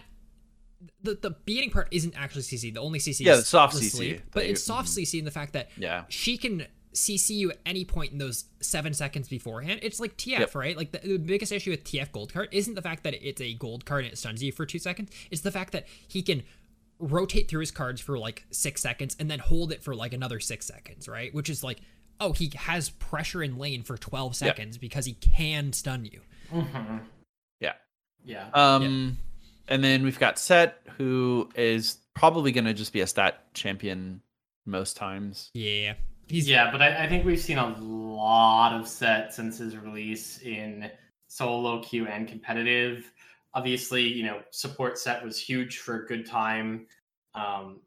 He's a strong character, especially when his items and stats are good. When they're not, obviously he's a juggernaut who can be kited. But Yeah, Juggernaut items are disgustingly insane right now, so I think that's pretty good. Yeah. And Aphelios, kind of released poorly. Eventually, people figured it out and got proficient at him. He became a staple in pro play, and then gutted. I OP hope again, to see this but- character. Yeah, I was gonna say I hope to see this character more often, but I think he's just got such a negative, like, I don't know, stigma around him that I don't think he can ever be S tier again. He's so weird, man. Like, he's always gonna be good for gimmicky weird shit. Like, right now, the main reason why he's OP is he upgrades his, you know, his stats that he gets. He can upgrade them in Yeah, a different lethality. way than any other character. Yeah. I'm not sure if you guys know that. Like, if you're leveling you want to max your Q ability. You can't max your Q ability until level 9, right? Oh, He can go attack damage, attack speed, attack damage, attack damage, attack damage.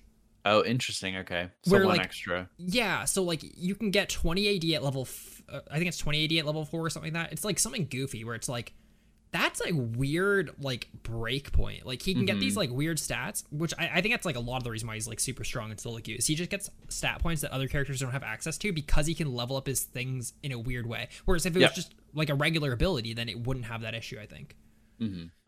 That's right. Those are the last 10 champions. I think there's not. I think the only one that truly is elo dependent is probably Rel.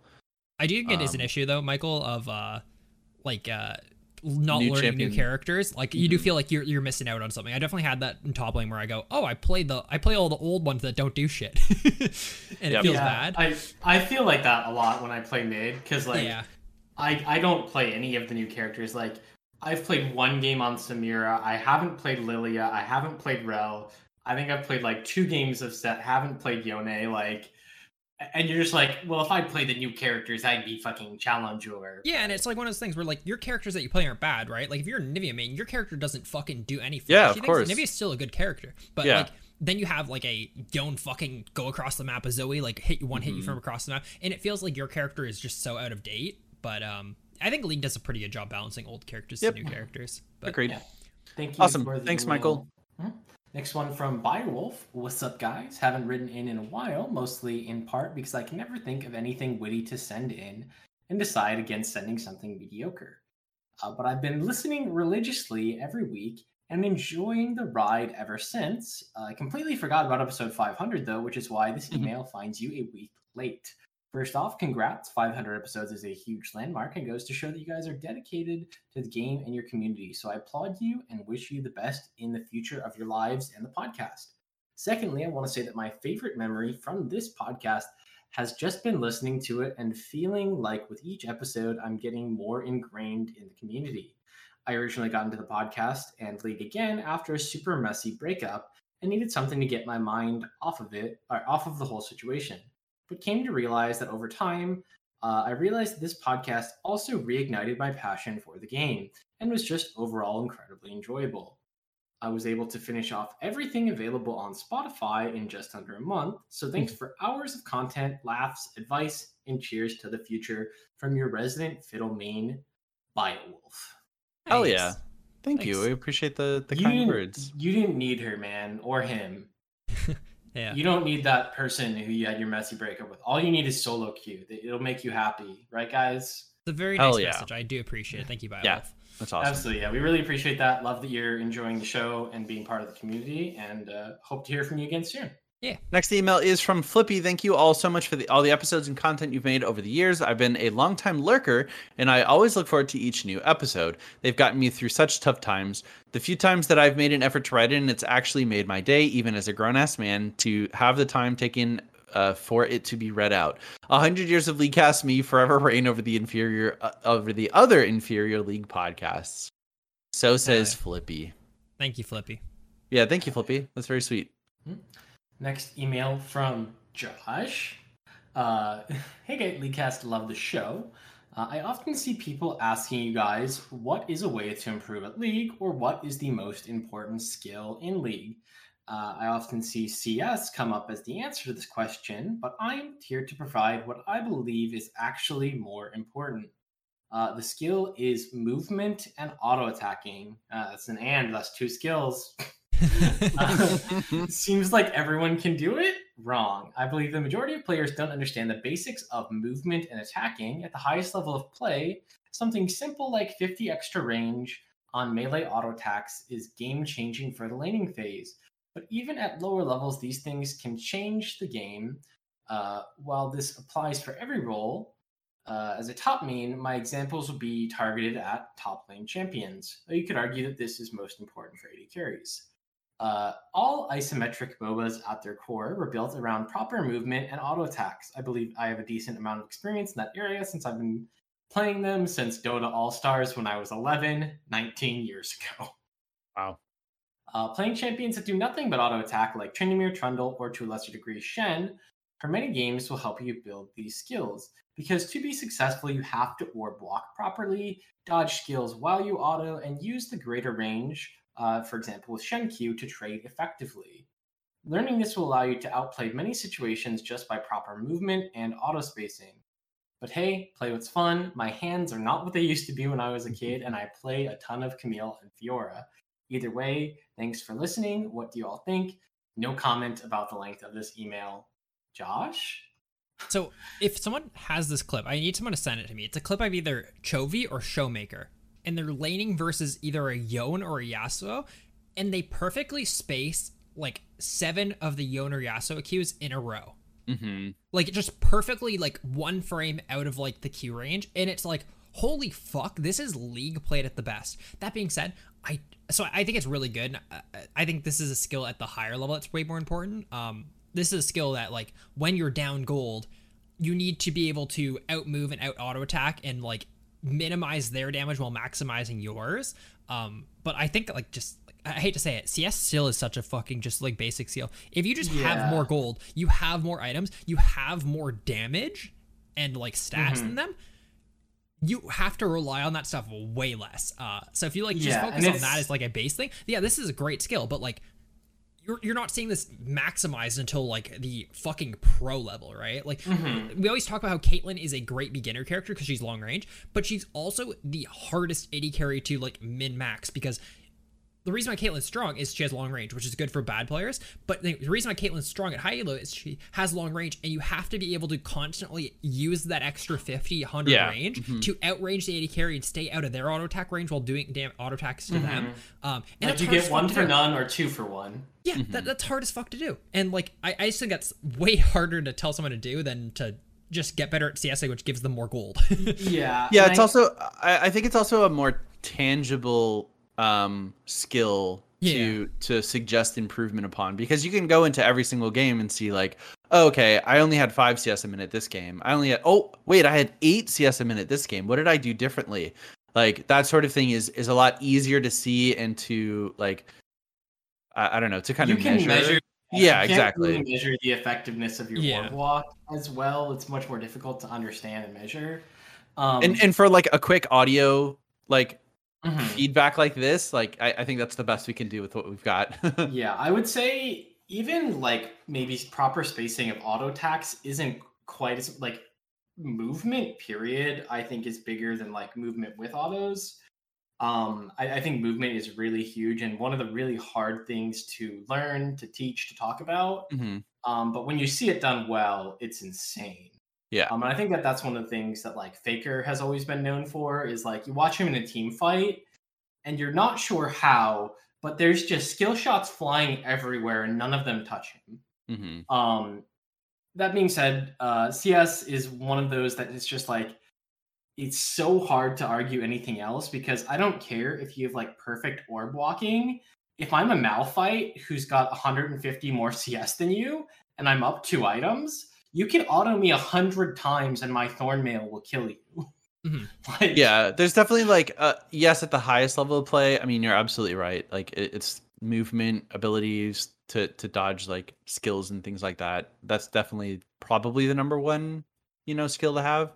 But the vast majority of League players are, I don't know, between like bronze and like gold, where like that's not going to be very useful because it doesn't really like the game doesn't play like that at that level. Also, it's like just to get edges, because you can't get edges somewhere else. If you're playing at the highest level, like turns out you're not going to out CS your lane by 100 exactly at the highest level, right? Where like I don't know, I really do like to say that I'm pretty good at like using auto attack range, especially when playing like Shen or Tom Kench has a relatively high auto attack range. He's higher than 50% of the melee cast by like 25 or 50 range, I think. If you watch my early laning on Tom Kench whenever I'm streaming, I try to go for like the trades where like I back out and then as soon as I see them start turning, I'll hit an auto attack so I get a free trade, and I'm pretty fucking good at that. That doesn't auto win you lane or anything. That just gives you like an edge in lane, right? Like getting those like free off auto attacks. But I don't know. It's just like just get better at CSing if you're lower elo. The higher elo you get, the more you have to learn other important shit, I think. So yeah, thank you for the email, Josh, and on to the next one. Yeah, the next email is from Dodge My Garen. Longtime Haleycast, longtime listener, and first time emailing into the show. I wanted to share my recent Clash experience with you and wanted to hear your opinions on it. Me and 4 friends playing in our 4th tier of Clash, with most of us being mid silver to low gold players. Our AD carry was our best player in Plat 4. The first 2 games we won quite easily, and it was one of the funnest times I've had playing League. Then we went to the championship match. In the scouting stage, we noticed that the enemy team had a mid-silver player playing jungle in their last 2 games, where he popped off on Lee Sin and Echo, carrying both games. We looked at his OPGG, and interestingly enough, he didn't seem to be a jungle main. We did not think too much of it at the time, except the answer would be to simply ban Lee Sin and Echo. Our team ended up being confident after champ select of the championship game, even though they banned out RD carries Tristana, his best champion. The enemy jungler picked Rek'Sai, which I normally look at as a difficult champion to play in lower elos. But what do you know? Rek'Sai carried the game again. Perfect tunnel ganks, perfectly executed flash knockups, and perfectly timed ults to dodge skill shots. After seeing him play and looking at the previous games, it was obvious he was smurfing. This was the first time that I went out of my way to submit a player ticket on the Riot support website. We were doing so well and we were about to win the tournament just to run into someone clearly smurfing. I submitted the ticket with screenshots of match histories and this player's OPGG showing he clearly doesn't play jungle. I even went as far as to look up his mastery points on Rek'Sai on Champion Mastery GG, which is a great website, by the way, just to find that he had 0 mastery points on Rek'Sai before that game. I also added the player as a friend, messaged him, telling him that he ruined the tournament for everyone, where he even admitting admitted to letting his brother play on his account. I sent all this evidence to Riot, got a vague response, and weeks later, still see this player playing games. I was wondering if it's possible that he got banned from Just Clash. Also, do you think I went too far in this situation by filing the ticket, messaging him, etc.? It was just such a letdown to lose that way. Thanks for listening, and apologies for the length of this email. Dodge my Garen. I literally talked to someone a couple days ago about this because they had a problem with Clash as well. I'll try to sum this up really quick though. The reality is that Riot does their best to stop smurfing. They make it so you have to verify a phone number. The most they can do past that is make it so like you'd have to send a text to that phone number, or make it so that you have to play more games on your account. Like you'd have to play like 50 or 100 games to actually qualify to play Clash, right? Because then that would potentially stop people from buying a new account and making it into a Clash account or whatever, right? But guess what? Both those things don't stop what happened to you. Yeah, I was gonna say in this particular scenario, it doesn't do anything. So like the only thing that stops like from what happened to you is maybe they fucking make it so that during the middle of the game you have to verify your face. That like whatever. Either way, like this doesn't solve your issue regardless, and it does suck. It really does suck that your Clash experience got ruined. But I just don't think this is an issue that is solvable, especially yours. I think Riot does their best to stop smurfing in Clash. And it does suck, but he also, I don't know, it's also hard to say that, like, to get someone banned for account sharing, I guess, like. Yeah, in this example, I don't think any reasonable level of, like, verification that the player on the account is the actual player, like, who should be. Like, in this case, outside of, like, a fucking facial scan halfway through, or, like, you have to, plug in like your arm into the fucking Riot Games server blood sample to get during online. the game. That being said, it's a huge bummer. I don't think you went too far in submitting a ticket, and especially once you got evidence that account sharing was happening. I think that one of the biggest things that I would want to note here is that submitting a ticket is really, in my opinion, like never too far. Yeah. Because like obviously you can like spam shit tickets, and that's not good because then the people looking at them are going to have to wade through all the shit and won't be able to improve the game. But like ultimately all you're doing is bringing it to the attention and then letting the powers that be make a call. So if they don't feel like it was enough, or there wasn't enough evidence, or they have some information that you don't, that's fine, right? All you did was bring it to their attention. So you can't really go too far, because you don't decide the punishment if there is any, right? You're just bringing it to their attention, and then they get to decide what to do. Now, if this account was like permabanned immediately, that probably would have been kind of bullshit, but like that's not on you at that point. Yeah, and at the end of the day, like it does suck ass that this happened. We all play at a tier that it doesn't like incentivize smurfing. I guess unless you wanted to fuck with draft. Yeah. But like like we play at tier 1, so there's not a reason to play against lower skilled people, because it's just going to match you with like what you're supposed to be at. That being said, but like it sucks. Yeah. But what does have a great anti-cheat software is Gamercraft. They're going to find you, man. Like no, this person wouldn't be in another tournament. We don't have to account. We don't have to shill for them at this point, but like actually though, like if you're someone who has too high of a win rate or too few games, they just won't let you play because like they can't verify that you're that ELO. It's just really interesting, cool. Huh? Yeah. I didn't know that. Again, we're like, this is outside of their sponsored section, but like this account would get through maybe one tournament, if that. If they got into it, they'd probably play one, and then that account would not be allowed in their tournaments anymore. So they're if very it's good something you experience often or are worried about, check them out. Yeah, try it out. Use the code LeagueCast in your referrals. and that'll definitely fill the hole that like Clash leaves when it's not offered. Yeah, for sure. And instead of getting Riot points and skins, you'll get dollars. Yeah, you get 2 for free just by signing up. Yeah. Thanks, Dodge Mike Garen. Good luck in your next Clash or Gamercraft tournament or solo queue.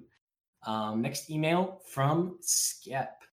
It says, "Sup, dude bros, it's me, Skep, coming in to congratulate you on your actual episode 500. I started listening around early January when my friends got me into League. You guys are the reason I can get through school at this shithole where you can't even use the bathroom without the soap dispenser already in the toilet, and the popular guys vaping in class. Oh, Hell yeah. Since I don't know anybody at school due to me not going to the same school and everybody else, and also COVID last year, your guys' podcast has been a lifesaver. I also feel like Colton is always the one that ends up reading my emails that I happen to Gimli. I mean, it's a 50-50 shot. It's a 50-50. Yeah. But I don't That's really funny. know how to feel about that due to his recent Predator buff remarks. Last thing, what is y'all's favorite fast food and favorite foreign food? Ooh. For me, so examples: sushi, ramen, pad thai, etc. Sorry for my scrambles on an email and that I wrote on my scuffed ass Chromebook that I can see into the motherboard while in French class with my teacher that speaks at a first grade level in English. Jesus. Again, The this fucking is from Skep the Predator main. Kind of Yeah. weird that you put Predator main in your email Yeah. if you're against it. Okay, so round table. Favorite fast food and then favorite foreign food. Favorite fast food? I guess are we doing like quick service I would restaurants or just does do it the have quick to be service. like Yeah. Yeah. Taco quick Bell, McDonald's? Okay, I'm gonna say Moe's. It's a like southwestern like Tex-Mex style like quick service restaurant. It's super good to me. I'd say like my quick answer is Wendy's. Like, there's definitely Wendy's sick. better quick food, but it's cheap. It's everywhere. I get what I want. It's pretty consistently good across the board. So I feel like they actually reinvented things with like their 4 for 4. yeah. Give me some Subway or some A&W. Give me either. of those. Really? I think Subway is trash. Yeah, I just had it for the Subway's first time in bomb. 2 years. Last week. Interesting. and it was They're so bottom fucking tier good. sandwich shop. Dude. Okay, so they did recently overhaul a shit ton of stuff. Yeah. I think everything except the tuna, basically. But I had it for historically, I do not like. I used to have it Tier a sandwich lot shop. when I like worked at like a part-time job in high school because it was right across the road from it. But I haven't had it for like 2 years, and I had it. It was so fucking good, dude. It hits the interesting. spot. But yeah, also A&W. A&W is fucking gas, but I don't think there's an A&W near me. it's gas. It's so That's fucking sad. good. It's the only time I get root beer. And then as for the foreign food, Sushi, sushi. Love me some sushi. Ooh. I fucks with General Tso's chicken. Interesting. Savannah's turned me on to pho. It's so Yeah. fucking good. Yeah, hell yeah. Also, I feel like Nice. all the pho places have like very punny Yeah, names. Fucking, fuck me. that's funny. But it's good. Hell yeah. Awesome. Thanks, Skep. Next email is from Snarky Buffalo. At some point on the ranked ladder, there must be a transition away from teammates who randomly engage a 3v5 or 4v5 fight around no objectives for no reason. When does this transition happen? When does my hard engaged teammate take a quick glance at the map before baiting my team? Was there a point on the rank ladder when you guys noticed your teams exclusively fought for objectives? Thanks, guys, and belated congratulations on 500. Snarky Buffalo. No. It's insanely player dependent. Is it? Period. Because I think that exists in like probably what's below academy, probably academy, and then maybe Amateur. LCS, Yeah. and then like that's Mhm. probably it. I think the higher elo you get, the more cognizant people are of like why they lost the fight. Because everyone wasn't there. But then they'll just blame you for not being there is like the main thing. But like it doesn't Yeah. really stop. People don't stop doing this. People like are very focused on their own character. And particularly in solo queue, because of the lack of communication, accountability, and like experience, all of those problems don't ever really get addressed. Whereas once you move to a team environment, it's like your top laner will just tell you don't engage, or your mid laner is going to be like, my TP's up in 5, wait. Yeah. Well, I think what you said earlier, Colton, was actually a really good example. I think other player like I think my ideas are the best, or the way I see the game is the best, and I think therefore other stuff is not as good. And that's just sort of like, okay, now have that for 4 other players that aren't you, and it's easy to see how that would happen. Like, okay, I think that engaging this 3v5 that I think is a 3v3 is best, and that's why I'm doing it. Oh, it's a bad play? No, it's a good play. You just weren't there to make it a 5v5. That's your fault. Yeah. And again, very, very player dependent. Some Yeah, of players course. always want to go in, they'll go in on any chance. For example, like the Pike in my game, he was ahead from the early game, so he thought, oh, I can do anything I want all the fucking time. and you eventually just start hinting when you do that. Mhm. But it's unfortunately something you're going to always have to deal with.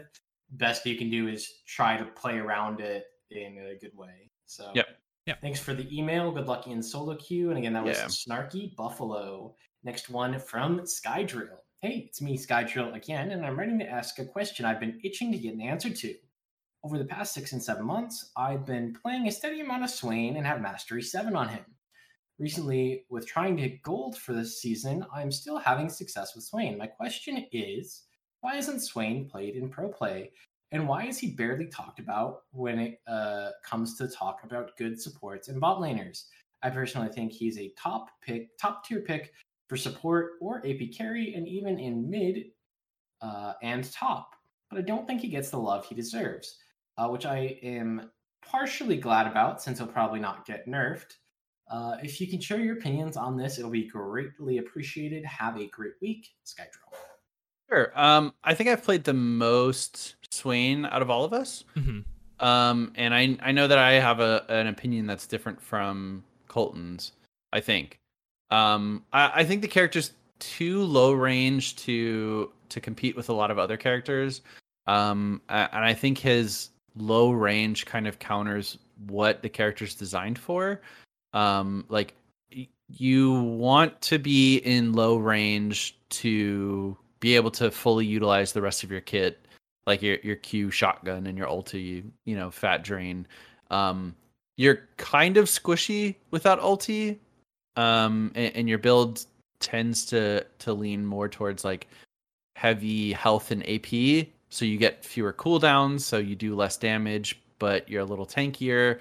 And at that point, like, I don't know, you might as well play a different character, to me, that is tankier and also gets to build, I don't know, more synergistically with the rest of his kit. Yeah, I'm with you. I think you and I do have a lot of the same opinions about Swain, and the like long drawn out conversation we had about it was that like his numbers are actually ridiculous, but it's like you want to build a lot of AP and cooldown reduction to be able to actually cast his skills. But if you do, you get blown up and you don't get to use your Q.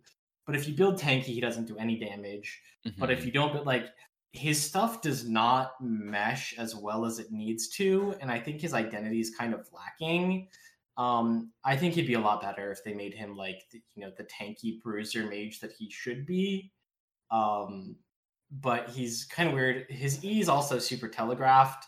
I think in pro play that's a big thing. That being said, I think he's really good in solo queue still. You can absolutely take over. So if you're doing well and enjoying it, keep playing that character. Yeah. Fuck what everyone else thinks. Just low for sure. agency in pro play for sure. Yeah. Awesome. Thank you, Skydrill. Next email's from Dragon. Hey guys, it's your boy Dragon emailing this time to tell you guys that I made it to Plat 4 for the first time maining support. Congratulations. Reaching Plat was my goal for this year, and after hitting it, I'm experiencing that, well, what now feeling.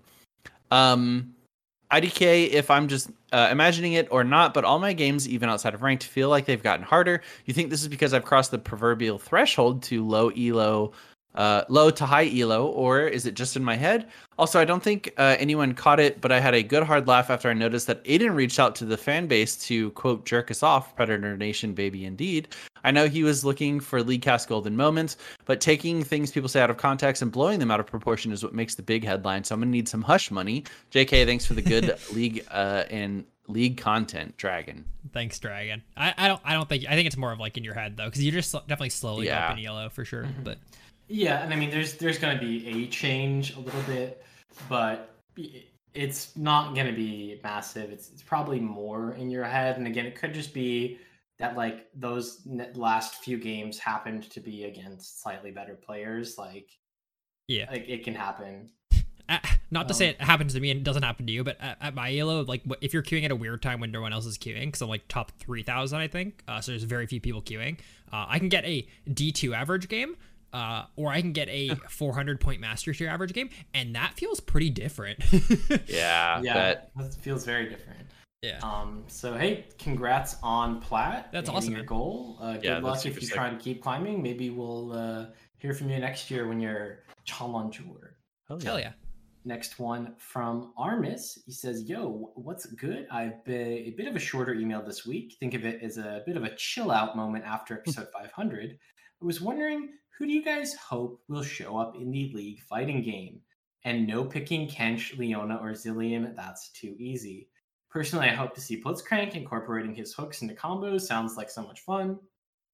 Congrats on episode 501. Here's to 499 more. You're welcome for the shorter email this week, Armis." Kench, please.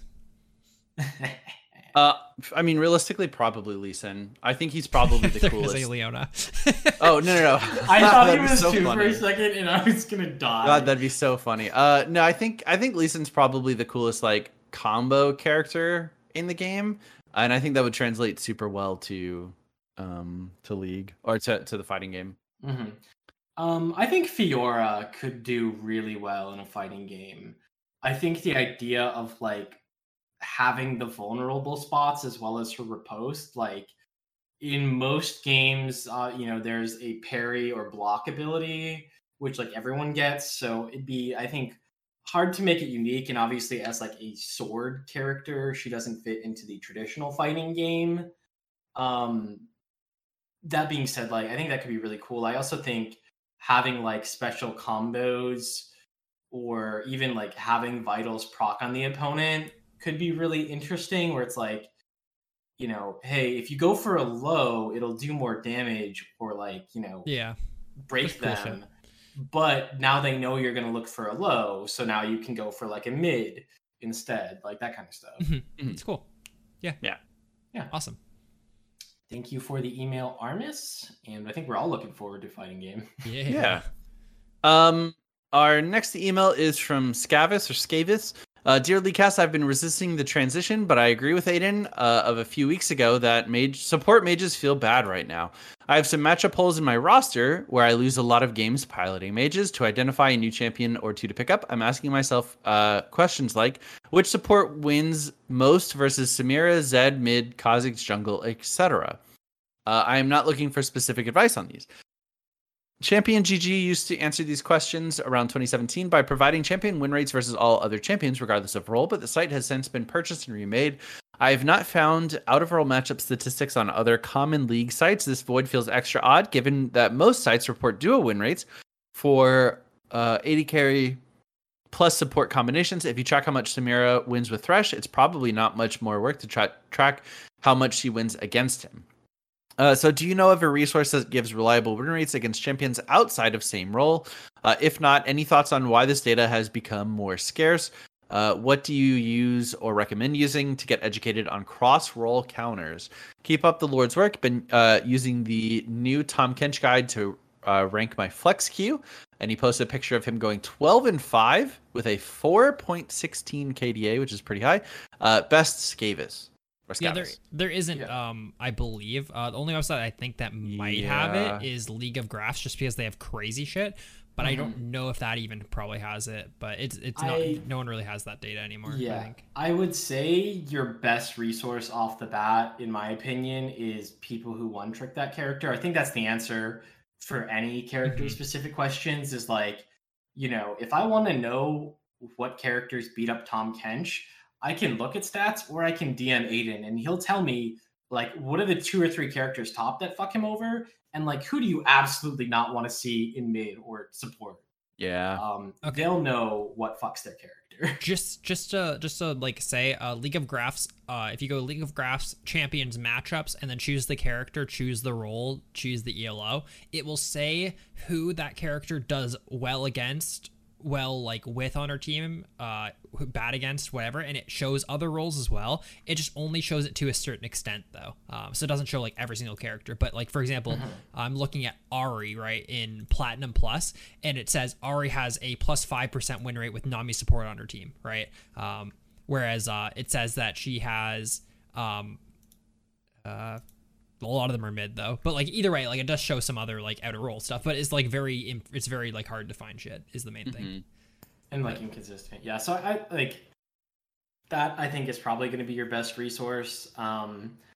Hopefully, other than that, like your own experience, and then I would say all of this info is very helpful. But dear God, don't let it dictate how you play the game. And don't be one of those players who gives up because of like, this is a counter matchup. Yeah. Like, Aiden, what's the worst Tahm Kench matchup? Probably, I mean, in lane, probably like something like Set or like. Yeah, so if they pick Set, you guarantee lose the game, statistically right? it's Shen, but you guaranteed lose the game if they pick Shen. Yeah, right? no, but like the main thing I want to get across is that you just use your head. Like if you're playing support, you're saying look for supports that, like I know you said you don't want specific things, but like versus Zed or Kha'Zix. Well, I want a support then that can stop these characters from wanting my like carries. So I'd pick like something like Lulu, right? Like the best support at denying assassins, yada yada yada. You either you deny their playstyle in that way, or you could also pick a hard CC character. Yeah. Like, cool, the Zed's gonna R my AD carry, and then I press R on them as Malzahar, and they don't get to play the game. Also, I do want to just like quickly fix, I think mage supports are bad at high elo. They are statistically the best supports in the game at lower elo. I'm not sure what elo you are, but like, I think if you look from like iron to gold, the best supports are like, Vygar, Zyra, Vel'Koz, Xerath. It's like every single mage in the game is like super high win rate. Because I just think having like agency and having just the ability to kill people is like really important at lower elo. But yeah, and they're pretty bad at high elo statistically. I'm gonna shill like unironically learn how to play Leona. I think she has two bad matchups and they're playable. In Thresh and Alistar. Yeah. I think those are the only really bad one, and it's only bad versus good Threshes who can flame. Yeah, exactly. Every single time. There is not a matchup period for Leona where she has to do anything different than she normally does. It is entirely dependent upon the counter pick. Like if you Zenith Blade Thresh and he misses the flay, you're still Leona in melee range and he's gonna get CC'd to death. Like that's how that matchup works. I don't know. I'm gonna keep shilling like play Leona. I don't think she has bad matchups outside of like Thresh and very good Alistairs. And that's only in lane, by the way. Out of lane, I don't think she has counters. Yeah, I would say, I mean, think about it. And a lot of characters that are frustrating, like have a very abusable or like telegraphed thing. I mean, obviously there's tons of characters in the game, but like one thing I think a lot of people have trouble playing against Zed, and like obviously there's the answer of like just buy Hourglass, but also like take a character that if when he pops up behind you, you're just gonna wreck them. Like pick someone who can like aim a charm directly behind you, or queue up a stun card, something like that, something where you can like prematurely prevent a lot of the damage as opposed to reactively do so. Yeah, so hopefully those help, and maybe we'll see something come out to fill that niche in the market with that data. I think that really depends on Riot's API and how easy they make that data to access. But again, thank you, Skavis. Good luck with your Tahm Kench games. I think that's going to wrap it up for Male Fight for this show. We do have one more from Cole that we will get to next week. I think it's a really good one though. Like I always don't want to like cut it off or anything. Yeah, so. We want to discuss it in full and not get through it in 2 minutes. Yeah. So Cole, we have your email. We will talk. It'll be the first one in Male Fight next week. But with that, we are here to the end of the show. So I will hand over the torch to Nick, the Jeopardy King Cooper, to tell you guys about where to find us. Hell yeah. If you want to send us an email, hey, guess what? If you want to send us something to read on Male Fight, the part that we respond to emails, you can send us an email directly from your Gmail account, mail@leaguecastpodcast.com. There's also a little email section on our website, leaguecastpodcast.com. You can send us an email there. It's fixed, so we should be getting every single message. If we don't read your message, send either probably Aiden or me a DM on Discord or something. We didn't read it because it was yuck and gross. Yeah, we haven't had to do that in a very long time. So watch us on Twitch or twitch.tv/bluebasket/LeagueCastFrost and /KingLardout. Tweet at us. We are LeagueCast on Twitter. On Facebook, we are LeagueCast. Visit our website, like I said, leaguecastpodcast.com.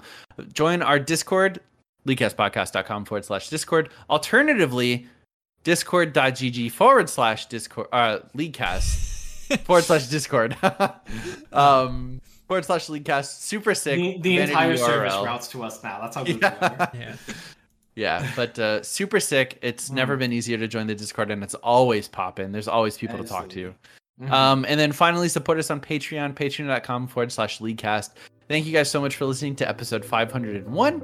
Very exciting. And we'll see you next week for 502.